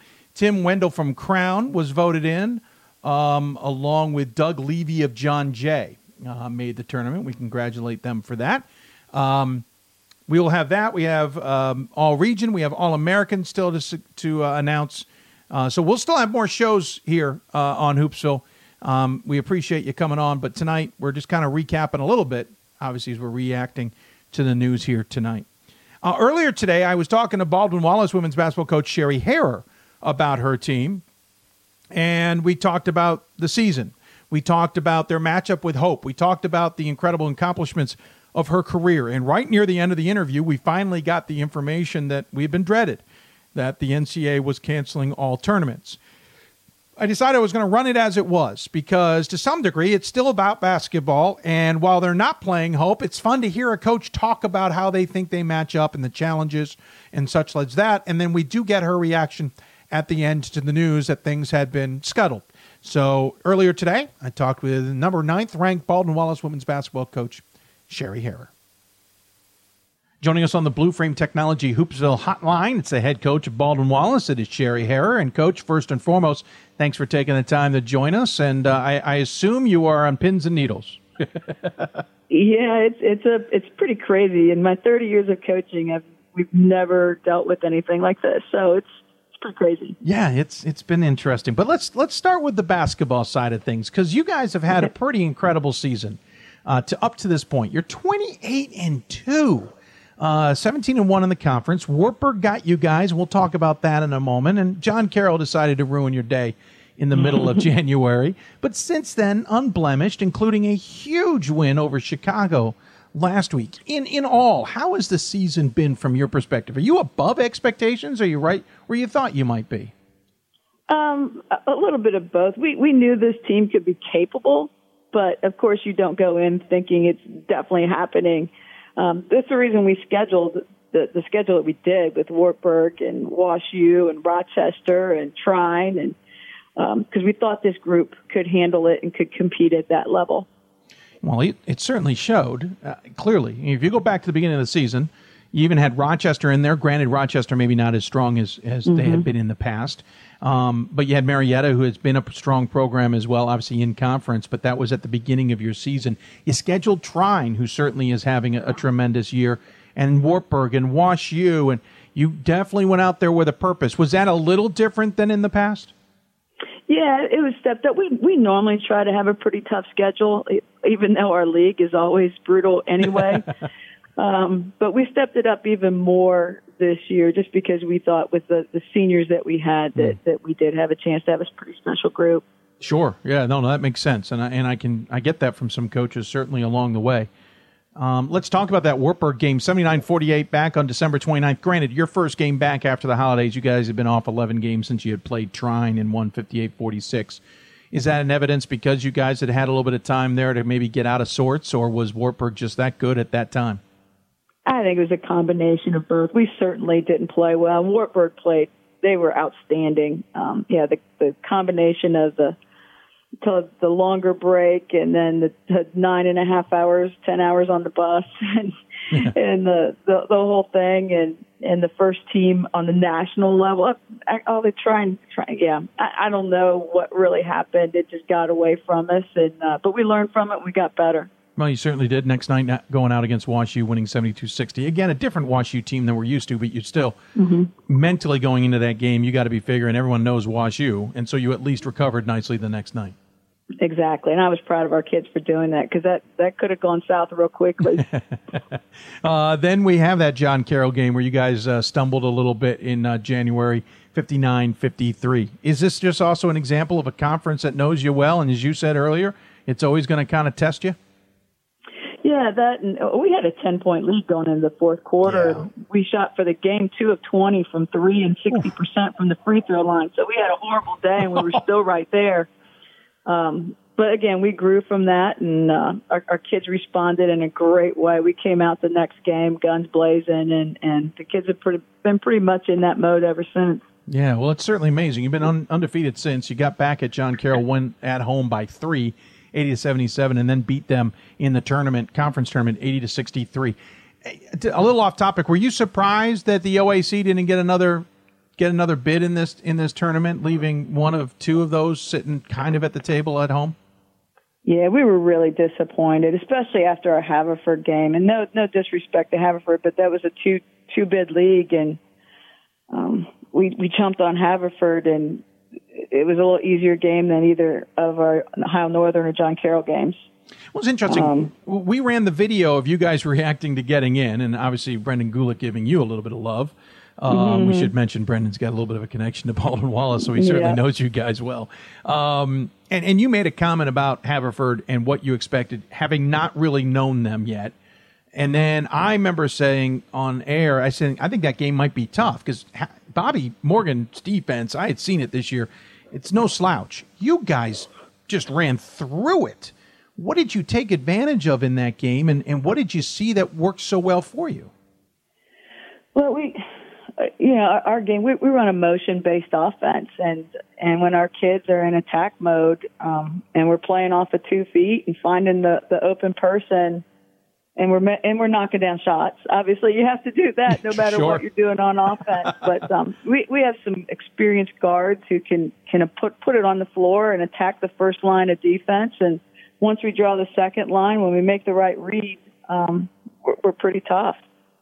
Then you played Chicago in the last game. They got out to an 8-point lead at the end of the first quarter. You cut it to 4 at halftime, and going into the fourth quarter, it was the same spread, and you guys beat them by 2 ultimately. And you said knocking down shots. You actually held them 3 of 12 from outside the arc, and they were 7 of 12 from the free throw line. You weren't much better at 6 of 25, but you got it done where you needed to at the right timing, essentially. Yeah, in our kids, we've been emphasizing our defense all year long and said, on those nights when the shots aren't falling, our defense will carry us, and that proved to be true. Let's talk about this unit a little bit. You talked about the seniors. You certainly have a number of them on this team, 5 of them to be exact. I know that kind of they're the bread and butter of this team per se, especially when you look at the stat sheets. But because 2 of them are leading the team in scoring, and 4 of the 5 are in the top 5. But what else is about? We'll talk about them individually in a moment. But what else about this team is working so well? They really do care about each other, and they truly don't care who's doing the scoring. They really don't care. As long as we're getting wins, that's all they care about. And I'm just really proud of how they've all, from 1 to 18, it's always been about the team. You're certainly playing a lot of players, too, we should point out. Vast majority of this team's played at least in half the games this season. Is that a product because so many of the games haven't been close, or that you're willing to go deep? We generally play deep. To play defense as hard as we want to play defense, we go deeper just so we can keep fresh bodies on good players and do all we can to make life miserable for our opponent. Sometimes that works, sometimes it doesn't. But, we generally do play deep just because of how hard we want to play on defense. You're averaging 71.5 points per game, only allowing 55. And what jumps out at me, though, over that 71.5, you only have 2 players in double figures. Riley Schill, a senior at 11.7, and Hannah Freck, a senior at 10.4. There's 3 players at 8 points. I guess maybe I'm used to 70-point teams having a few more double-digit leaders. It kind of shows you got a lot of weapons. Yeah, and we don't even know, our shot distribution comes based on what the defense is giving us, not based on we need to get X number of shots for any given player. So we don't know heading into it who our leading scorer is going to be that night. It could be one of any of those kids. All those kids averaging 8 could be our leading scorer as well. And I think that's what makes us a little more difficult to stop, because you can't key on 1 or 2 players. And nobody's dominating on the boards either. Your leading leader in that category is Lily Edwards as a sophomore. She's averaging 5 rebounds a game. You don't have anybody dominating there. Makes me think everybody's crashing the boards too. Yeah, we try to do everything we do as a team. Yeah, well, it's working, clearly. But tell me about this senior class a little bit. We mentioned Schill and Feck. There's also Marshall and Hughes and others. Tiffany Bentler, certainly one who's played quite a few games, just doesn't get as much in the box score necessarily. Tell me a little bit about that group. Those kids have led us so well, and they struggled a little bit in our last game, and thankfully some of our younger kids stepped up in that one. I think they were feeling a little pressure being seniors, and the last time they'd be playing in our gym, and but all year long, they've really led us. They put the extra time in. They're the best in the weight room. They just really get after it, and our kids have followed them. You have let's call it a behemoth of a game next against Hope as the number 1 team in the country, thanks to Tufts losing right before the tournament. Of course, they're undefeated. I think it'd be remiss to say that you guys don't know Hope. You guys certainly know Hope, whether you've played them a lot or not, being in your region. I know you know Brian Morehouse pretty well. Well, what are you expecting from this? We'll get to the sideshow, as it were. But in general, X's and O's on the court, what are you expecting from this one? Yeah, it's not the first time that we've gone against Hope. They're going to play great defense. They're going to put all kinds of pressure on your perimeters, and their posts are really agile and get a lot of deflections and steals if you try to enter it to the post. So, we're going to have to obviously take care of the basketball and make good decisions. And then and as far as our defense is concerned, we're just trying to slow down their best people. They're similar to us. Nobody is averaging a ton there either. So it's going to be 2 very similar teams actually going at it. And, Yeah, we're hoping our seniors can make senior type of plays. Well, I was going to say, you guys are very similar. They're younger, I think would be the biggest difference. But, they're a defensive team that's certainly going to let its offense work when it needs to. But they're going to start on the defensive end. You guys are doing the same darn thing. You just happen to have a few more seniors. And they're bigger. They have more length. Yeah, their posts are way bigger than our posts. Our posts are like 5'10", 6 foot. Theirs goes 6'3", 6'2", 6'1". Right. So there is a difference there. Yeah, I was going to say, in games like this where two teams are so similar in nature, granted not in everything, but in the basics, where is the breaking point, or where is going to be the deciding point in this game? I think there's two major factors. One, the mindset of each team and how that plays out throughout the game. Momentum swings and those kind of things. And obviously officiating plays a big part of that too. Are they calling it tight? Are they not calling it tight? That obviously can sway things too if it's a really closely called game versus one where they allow people to be physical. Sure. One interesting factor is you will not have a jam-packed home court for Hope. There'll be limited fans, obviously, with this COVID-19 coronavirus thing. Do you think that's something that'll play into your hands, or is it irrelevant once the ball's tipped? I think once the ball's tipped, you don't notice much of that. I think I know our parents will be loud, and I'm sure their parents will still be loud. It won't be the kind of loud they're probably used to. It might take a little adjustment, at least pregame, for them to get used to that. But I think once that ball is tipped, I know at our place, at any place we go, I might feel the noise more than actually hear the noise, but you're so focused on what's happening on the court, you really don't hear all that stuff. Interesting. I agree from my college days of playing. I couldn't tell you a thing about the crowds of any of the games I played in. Not that we had huge crowds either, so I don't know. And it's outdoors. I don't know if it compares, but I know what you're saying. The distraction of this thing in general. Last week, one gym decides to close down at the last minute. Nobody else does. This week, it's every hour of every day there's a different change. As you and I are talking, games are still on. How much has that been a problem? How much do you try and insulate and not even focus on it, but not even pay attention? No, we've tried both so far. It's a really fluid situation, obviously. But two of our kids, Riley and Reagan Schill, their dad is an assistant coach for Elyria Catholic High School in Ohio, and Ohio just canceled their state Final Four and postponed, and so obviously they were going to find out about it. And I told them, hey, this is happening. To stay focused. And then a little rumblings, because then our conference canceled all their spring sports now. Yes. And so they have friends, and they're like what's going? So just chaos. So we just are telling them the truth. Like, as of right now, we're still on. We're planning to play. If anything changes, we'll let you know. But let's stay focused on playing. Do you have a preference? With everything in mind, knowing what is not at stake. That's a horrible way of saying it, but understanding what the reactions are versus facts and all. Do you have a preference of whether this week continues or we get this tournament done with in general? No, we're just going to flow with it. Everything's been so crazy the last 2 days. Yeah. Anytime, I think it's just better just to roll with it right now. And I really don't. My biggest concern is our kids, and one, their health and safety, and two, that our seniors, that they go out somehow in a positive way, and however that may be. Yeah, I agree with that last part especially. Good point. I feel for the spring sports especially. Oh, my gosh, yeah. Seniors not really getting a chance to have their final seasons. Man, that could get me down a whole nother road. Let's talk about you before I let you go. Some big milestones. One, you're in your 15th NCAA tournament appearance with this. That's pretty impressive for any coach of any tenure. But you also won your 600th win this year. We're well past number 600 at this point in time. Talking with you, what is this season meant to you? What is the career meant to you, with considering the accomplishments you've had this year and in your career? Well, this group has actually tied our school record for wins, which is pretty impressive.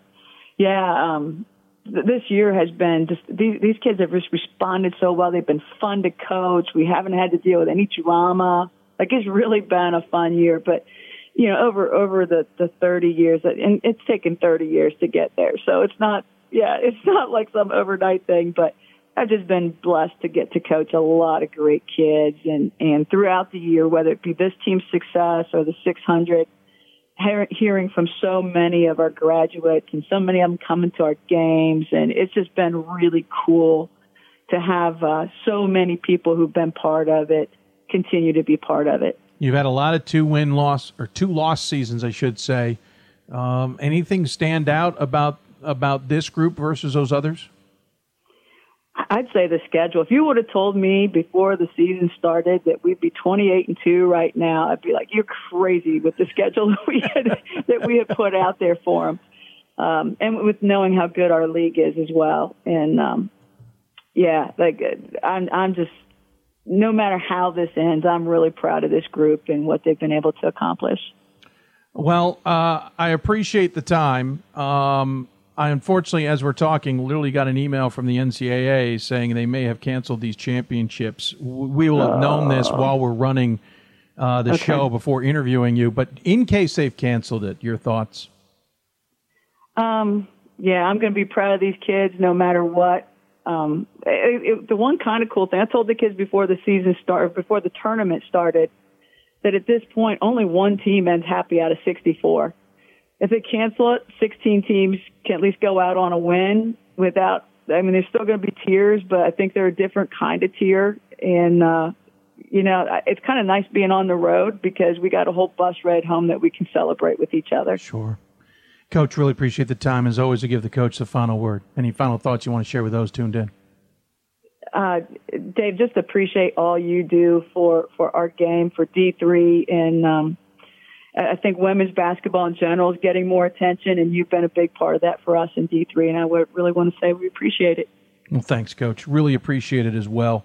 Thanks for the time. Obviously, as we're pre-recording this, we don't fully understand the information we've gotten, but if it is the end of the season, congratulations. If it is not the end, good luck this week, and we'll look forward to talking to you. Thanks so much, Dave. Absolutely. She's Sherry Hara, head coach of Baldwin Wallace here on the Blue Frame Technology Hoopsville Hotline. So as you can see, right at the end, we got the information. It literally came into my email as Coach was finishing up that comment, and I'm hesitating, wondering if I even want to bring it up. We had talked about the what if before we started taping that. But I thank Sherry for coming on, talking about her team. I thought you might get a kick out of hearing her talking as if the game was going to happen up until the end. You heard her reaction just there at the end as she. Disappointed, and I can't blame her. So here's the deal. We've technically got 15 minutes left in the show. I'm going to take another break. We've had a couple different directions on where to go here. I'm out of energy, to be honest. The last few days have been insane, and I am so done energy-wise. I actually had decided earlier today that I wasn't going to go to a site to see a game because I needed to rest up in case Fort Wayne was taking place next week. With Atlanta in the future. So we're not going to go very long tonight. We had two different choices. One was to talk about spring sports and being canceled and all of that. I'm going to save that. I want to do some homework and get that done. I know there's probably a friend of ours watching the show getting that news. I'll text him here shortly. But I know there's another guest we may jump onto. So give us a moment. We're going to take a break, see if we can maybe do something for one last guest before we sign off for tonight. A reminder, we will be back on the air with future shows. Whether it's Sunday or maybe we push it to Monday or whatever, we will work behind the scenes to figure out what the best way to do everything is moving forward, because there are still all regions and all American announcements. There are still the All-Star game on the men's side that is to be announced. There's other things that we want to do. So we'll have future shows. We are not wrapped up. There are going to be other people we want to talk to about how this season came to a close. This is not our final show. We're just probably going to drop this one tonight a little shorter than we normally do, mainly because I even talked to the guys, and I don't think a lot of them have the energy to come on tonight, and I can't blame them. To be honest, I was that close to canceling tonight too, but journalistically, that's not the right thing to do, so that's why we're on the air. We'll take a break. We'll see what we can do for the final block. You're watching Hoopsville, presented by D3Hoops.com from the WBCA and ABC studios. More Hoopsville when we come back.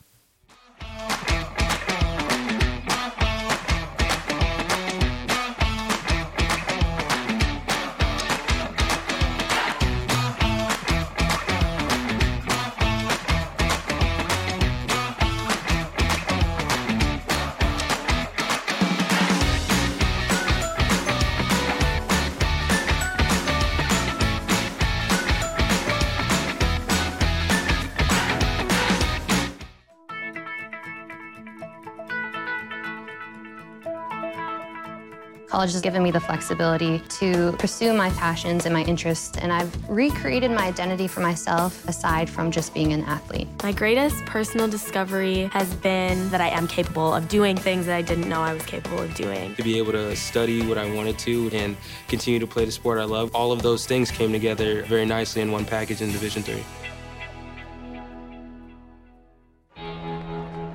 Cheer for the stumbles. The he shoulda had that's. And the tears that linger. For in those moments, greatness lies. There, you will find the provoked, the determined, the unified. It's in those moments that champions are born.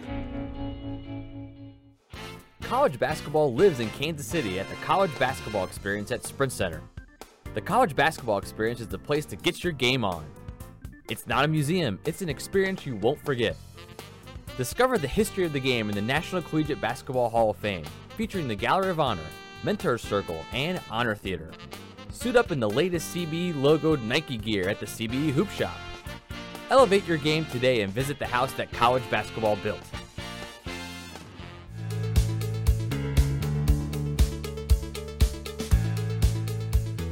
Being a part of the different activities and organizations that I've been a part of, I'm actually able to see myself where I'm like, hey, I actually can make a change. I'm one person that can make a difference. Division III has helped me to develop teamwork skills, critical thinking skills, time management skills. It's not just about basketball, or it's not just about school. It's about developing yourself as a person altogether.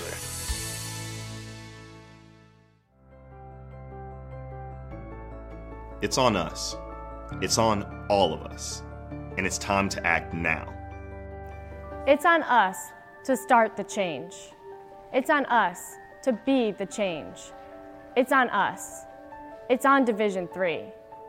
It's on all of us to stop sexual assault.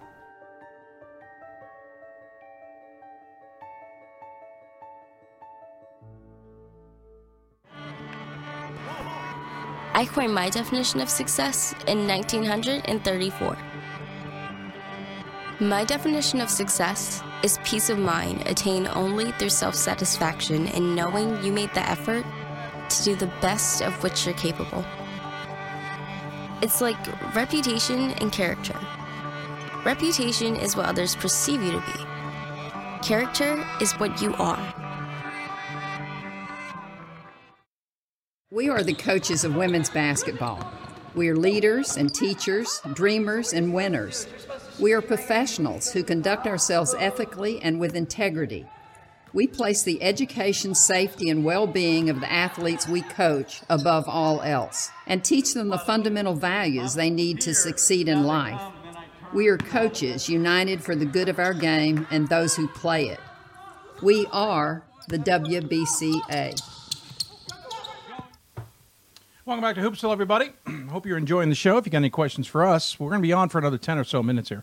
Tweet us at D3Hoopsville or hashtag Hoopsville. You can email us, hoopsville at d3sports.com. You can also join us on Facebook and YouTube, where we're simulcasting the show. Facebook.com/Hoopsville or YouTube.com/D3Hoopsville. Again, we're simulcasting the show there. I haven't mentioned those at all today. I haven't even mentioned our donation drive. Got a small donation right before we hit the air. Really appreciate the person who did that. We are going to keep the donation thing going much longer, probably through the rest of the weekend. The money now not going to be used to go to Atlanta, obviously, but we will probably have to use it to pay the bills, most certainly, as business is not picked up now. So yeah, we'll see what happens. By the way, great idea here. Maybe next year we take the Sweet 16 from the men's tournament and we head to a favorite place outside Chicago. Back-to-back weekends, maybe we'll play the Hoopsville Cup. How's that sound? I kind of like it. I won't name anything more than that, but I like the idea. All right, hey, a quick surprise guest texted me in the middle of the show, and couldn't resist the urge. They're the number one team in the country, after all, right? Joining us on the Blue Frame Technology Hoopsville Hotline, the head coach of the women's basketball program of Hope College. It is Brian Morehouse. Brian, I appreciate you taking the time, sir, first and foremost, to even reach out. surreal day, to say the least. I'm sure it was even more surreal on your campus. Well, it's been an interesting, 48 hours, which, the last 8 have, it's been so quick. I mean, you go from the NBA canceling and then, everything just sort of came at you like an avalanche starting at about noon today. But, I just wanted to go on record saying the NCAA did the right thing. And it's disappointing, it's frustrating, but we have to look at this from a global perspective and not a microscopic perspective. And my players and I, we wanted to play as bad as anybody out there. But I think that we also have to have an understanding of, where we are in America and what lays ahead. And it's certainly bigger than sport. Yeah, that's certainly true. And as we discussed with Kevin Connors earlier, it almost felt like the tipping point was finally last night when it was revealed that there was a player in the NBA who had tested positive. Now it wasn't just how others could be getting it. It's those who are on the other side of the view or next to you or whatever it is on the floor have it, and that changes the dynamic a bit. As I spoke with, Brad and Sherry and Justin at our site, there were a lot of those sentiments that were shared. I mean, there was, disbelief that it could possibly happen. But then there was also an understanding of, we are talking about the health of not just our student athletes, but if one of our student athletes was infected and they took that back to a parent or a grandparent, and, our student athletes are going to be fine if they get sick. Right. Our grandparents are not. And I think there's this bigger responsibility that was shared with me by the other coaches at the site that I thought was incredibly mature and wise in a moment or in moments of seeing something that you worked hard for years. I mean, people say, since October, they obviously weren't with us on the recruiting trail. I mean, these programs have been years in the making, and now you've got the ultimate right there in front of you, and you don't want to see it go away, but you've got to have a bigger perspective. Well, I think they all also didn't want to lose to you, Brian, and end their season on losses. I can't. I feel like we got to have some levity to this to some degree. I'm curious. It's fascinating insight on what coaches are saying. What about players? What was your team's reaction, or what did you hear today from players? I mean, we've heard a little bit throughout, but I'm just curious from Hope, Michigan. There was anger, certainly, anger, frustration, frustration with the NCAA, frustration with, just how could this possibly impact something that they've worked their whole lives for.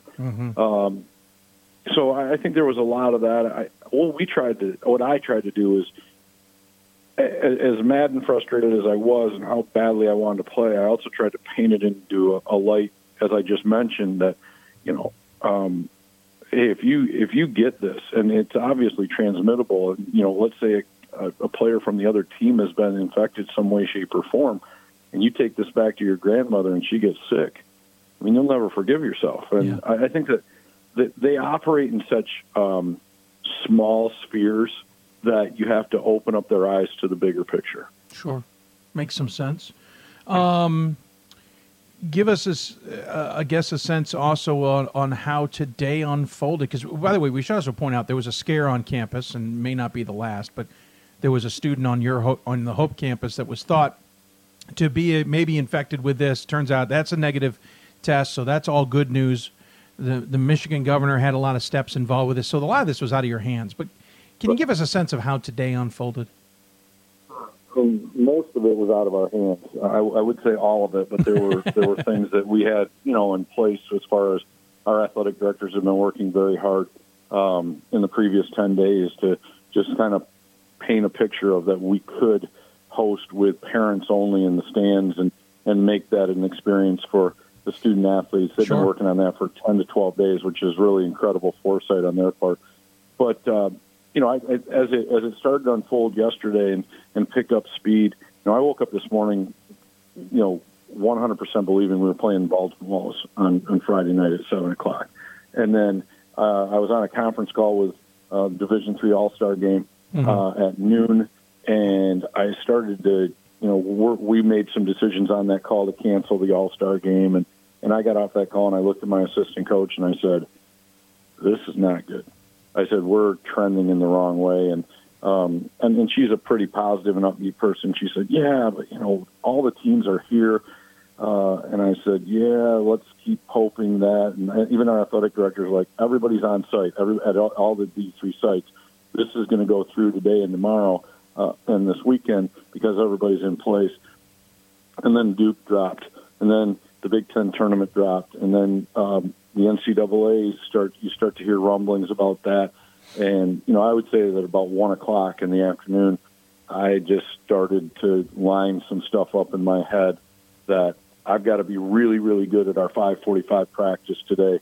And the only way that I'm going to do that is start to get myself over the hump, mentally. But in the back of my mind, I'm like, there might not be a 5:45 practice. So kind of went back and forth at 4:21.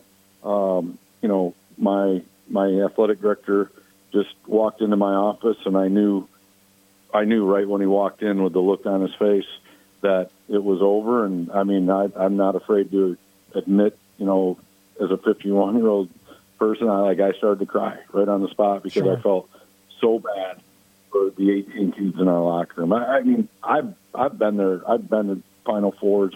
I've done those things. I want desperately to go back again, but I want that experience for my players. Absolutely. And I knew that I was going to have to break that to them, that they weren't going to have an opportunity to do that. Did you get a chance to do that, or had the news already broken? We did. We met in the locker room. It was the toughest locker room I've had in 24 years. I've had every end of the emotions, winning a national championship and losing early on in the NCAA tournament. And I just said, ladies, I don't have a script for this one. I said, I've got them for the other scenarios. I'm sorry. I'm sorry. And I mean, it was an incredibly emotional, locker room. It was like nothing I've ever experienced in sport. And you were telling me there was also a team on the floor at the time when the announcement came out. Justin's team, Loris, was on the court when news came down, and we were very fortunate to have Chris Huffman from DePauw as our site rep, and she has tons of experience and wisdom and understands team dynamics and everything. And, I think she handled it as well as you possibly could in that moment. And obviously some really raw emotions right out there on 50-foot by 94-foot area to be told that your season's done as you're bouncing a basketball. Yeah, no, I can't imagine. Yeah, even I'm thinking about all these seniors for spring sports and just getting off the ground and being able to play, having their seasons essentially ended today. And even if they weren't officially ended, they're essentially ended. And I can only imagine what the emotions were across the board. Obviously, this is where it ends. So we have 16 teams that had a chance still at that national championship. We learn anything from this moving forward? Is this one of these things that it's a one-off, we hope we never have to do this again, or do we make changes moving forward to be able to adjust to these things? That's a great question, Dave. I think I would say the system is not broken. I think that this is an incredibly unique experience.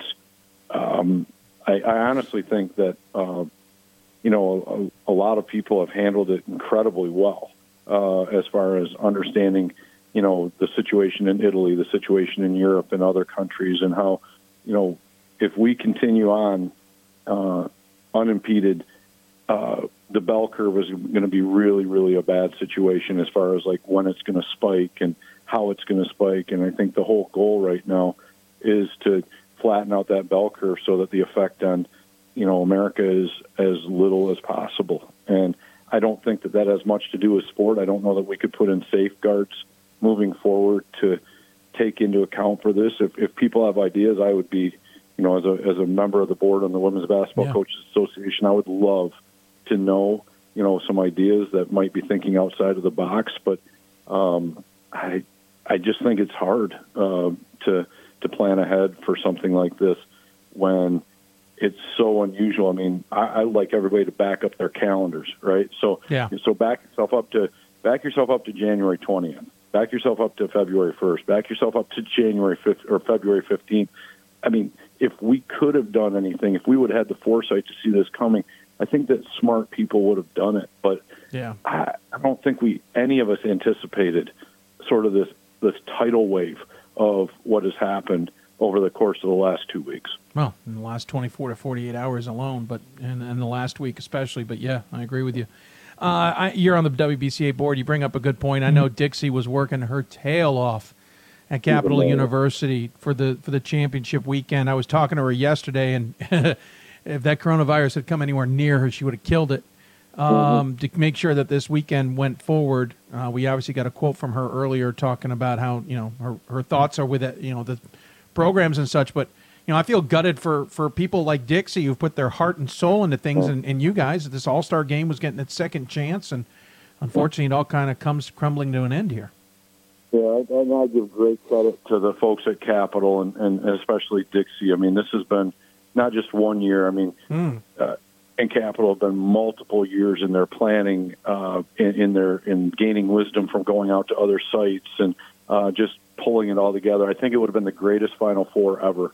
As far as like the planning and the experiences, just because how we've tried to grow it every single year with the D3 level. And I do believe going to a number of them in a row now, it's like everybody's trying to top the person ahead of them, not to say, hey, we did it the best of anyone, but to say we want to give these athletes even a better experience than they had last year.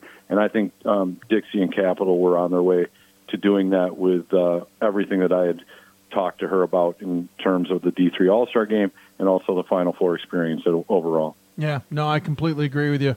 That's a great point. I think Salem would have tried to outdo them the next year, and then who knows where the next 4 years we're going. If it's Capital and Salem rotating, Brian, I think we'd be in for an incredible back and forth for a while. Oh, it'd be fun. They are fantastic. So. Yeah, it's a tough day for Division III athletics. It's a tough day for athletics overall in the United States, and it's hard because athletics at the D3 level are different than Division II and Division I, and I know that everyone wants to lump them all in together, but the Division III athletes make some pretty big choices financially and some pretty big decisions as far as what their experience wants to be.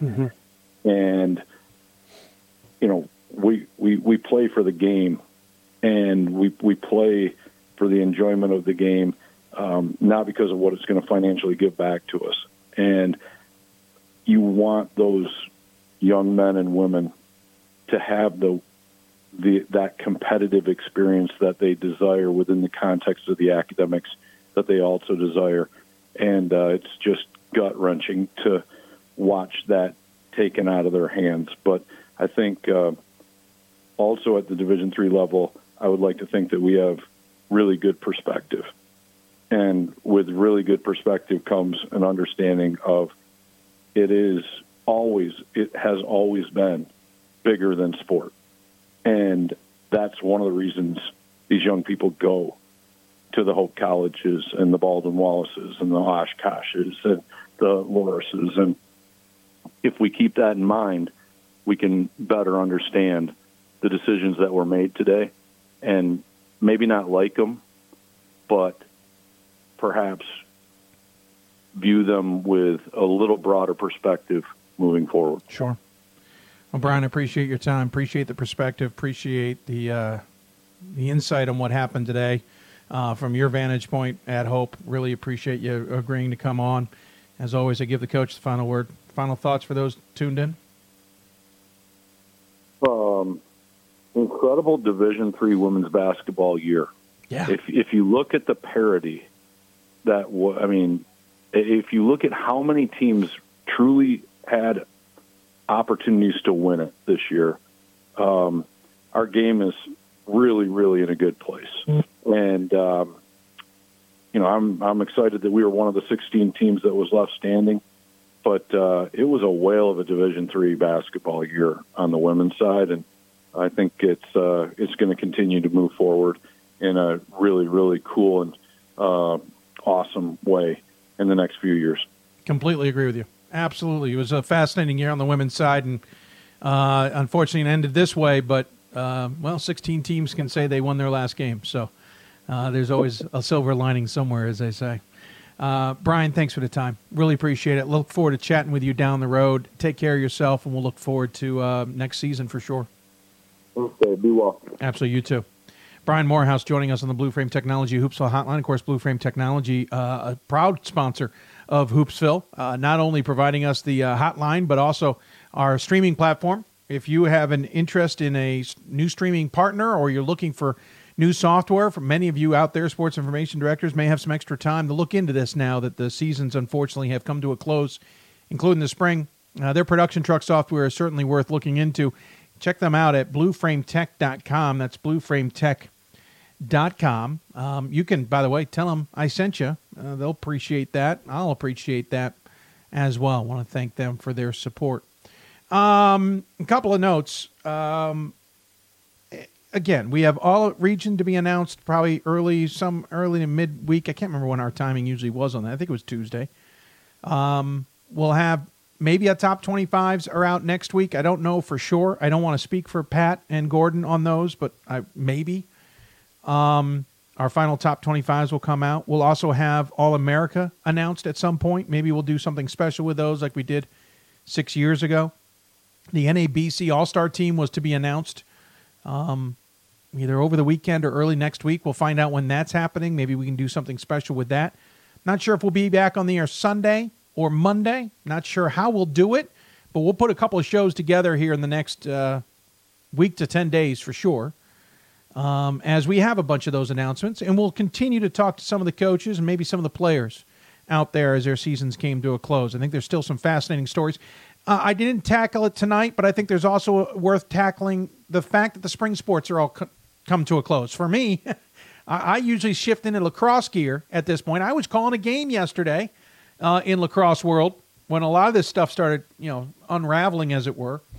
Those seasons have come to a close. So not only did wrestling and swimming and diving and basketballs all come to a close today, but really for the grand scheme of things, baseball, softball, rowing, beach volleyball, hold on, I'm forgetting one here. And by the way, rowing, I do mean crew. Bowling was the one I was trying to get at. Men's and women's lacrosse and some other sports coming to a close as well. So this was a big announcement today by the NCAA. Don't. This isn't just about March Madness. This wasn't just about Division III basketball tournaments coming to a close. This was about all the championships coming to a close from here to the end of the academic year. We're done. And that's surreal. And I don't think it's going to fully sink in for a few days. So anyway, we'll have some more shows as we dive into some of those topics. We might be a basketball show, but some of you might remember I used to do a show for 1 year called the YD3 Show. We may branch into some of the other topics while we're talking about basketball at the same time. And, of course, we'll look ahead to next year, too. And maybe this will allow us also to get our podcast that we desperately tried last year to get off the ground on a monthly basis in the offseason. Maybe we can finally proceed with that as well. Excuse me. Real quick, I want to double-check. I don't have any questions that were fired at us because I knew some of you were in there. My Aunt BJ, what a day for D3 and sports. Congrats for your covering everything so well. Well, thank you. Mark was excited. You mentioned this at the beginning of the show. I'm going to get to it now. So we were excited to be able to take family at the game, and now it's all over a few hours later, especially tough for our players and coaches. Yeah, Mark, I can only imagine, my man. I played collegiate sports, but I never was in one of these situations, that's for sure. All right, so that pretty much wraps it up. I'm sure we'll have more to tackle as we get, down the road. We'll have time to also settle our thoughts. I want to repeat something at the beginning of the show when I was talking to Kevin Connors. I think there was some confusion with some of you why I was frustrated with Johns Hopkins and Amherst. I wasn't frustrated for the for shutting things down because I didn't think it was a serious situation. I was more frustrated by the approach. For Johns Hopkins, they used Maryland cases. If they had just said, listen, we're nervous about the yeshiva cases that we do know about, and so we're going to be pragmatic here, we wouldn't have loved it, but I understand. And they had outdoor games going on. That's why the excuse didn't add up. For Amherst, I wasn't thrilled that they shut down 90 minutes before the first game with no warning. And I realized, by the way, both of these were not athletic departments. These were way above athletic departments. And I was frustrated on Sunday that without anything else, we are going to continue down this road.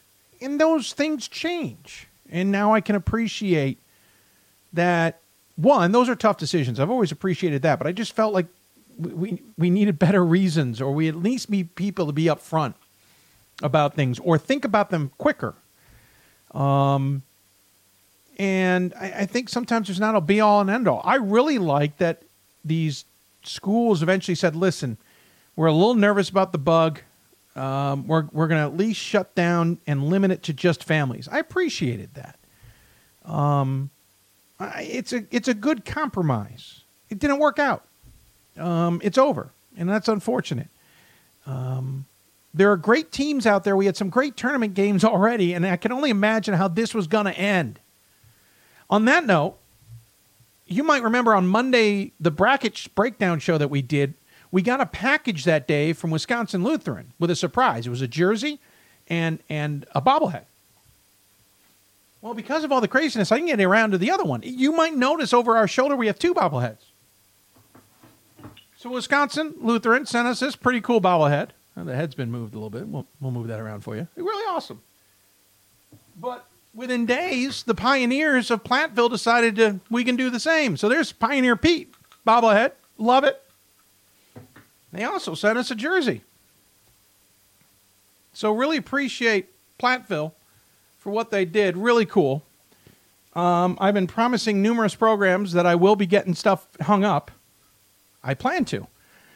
We have a little more time to do that now.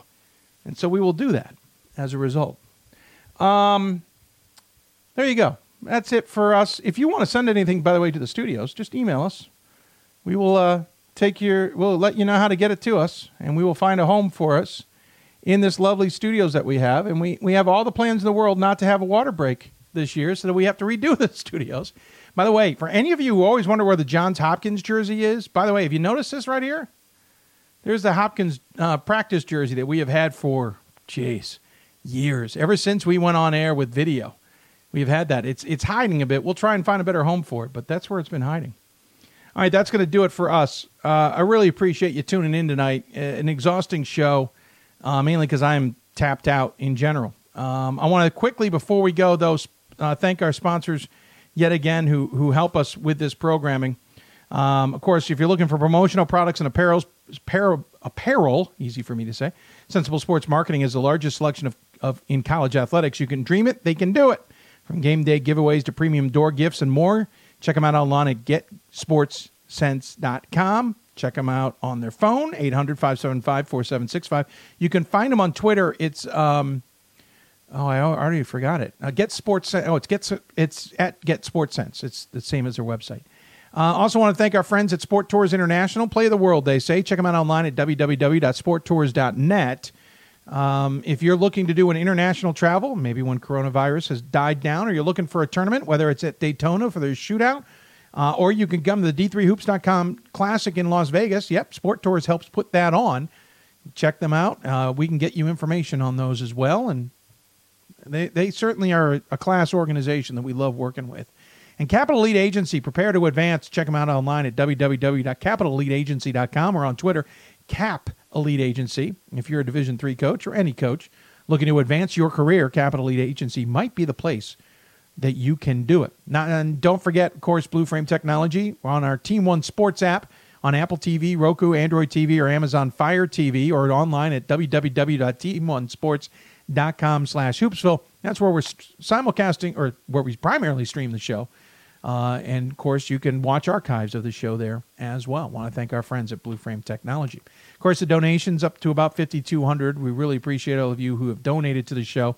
It's definitely going to pay bills now. There's going to be a ripple effect of this decision, folks. Understand that.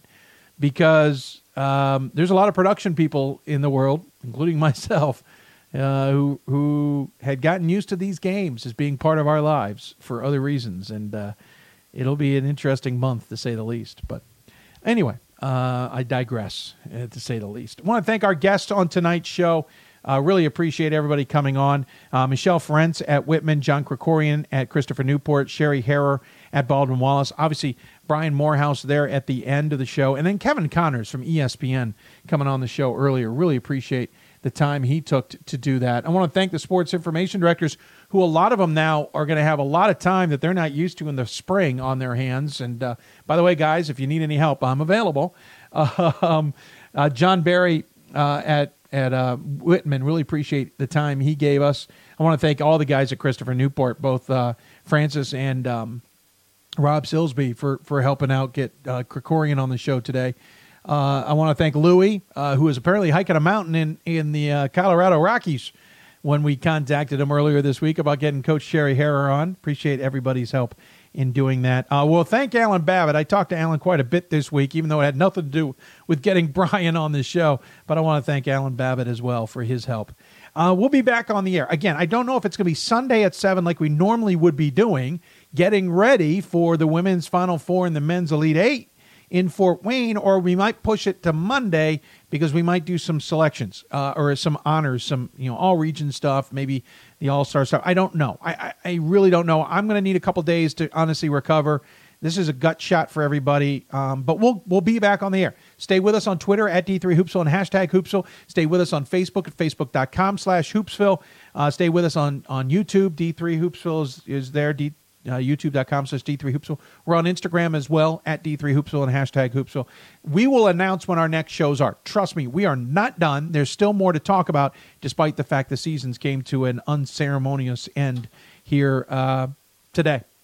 And we also hope down the road to talk to those from the NCAA about some of the decisions that had to be made, whether it's Sam Atkinson or Karen Harvey on the tournaments that were and what had to be made, though it was really out of their hands, or those even higher up about the challenges and, again, those spring sports and the ramifications therein. So that'll do it for Hoops. So I want to thank you all for tuning in. If you want to talk Division III basketball, you've got to listen to Hoops. So we will be back on the air, maybe not Sunday, but we will be back on the air soon enough. Promise you, we will do more shows before we officially wrap our season up. You've been listening to Hoopsville. I want to thank our friends at the National Association of Basketball Coaches, the Women's Basketball Coaches Association, of course, D3Hoops.com, along with Sensible Sports Marketing, Sport Tours, Capital Lead Agency, and Blue Frame Technology for their help. We'll see you back here next time we're on the air from the Hoopsville studios from WBCA and NABC. It's a tough one, folks. I at least take solace in the fact we had an amazing season. We'll talk more about that season on the next show. Good night, everybody.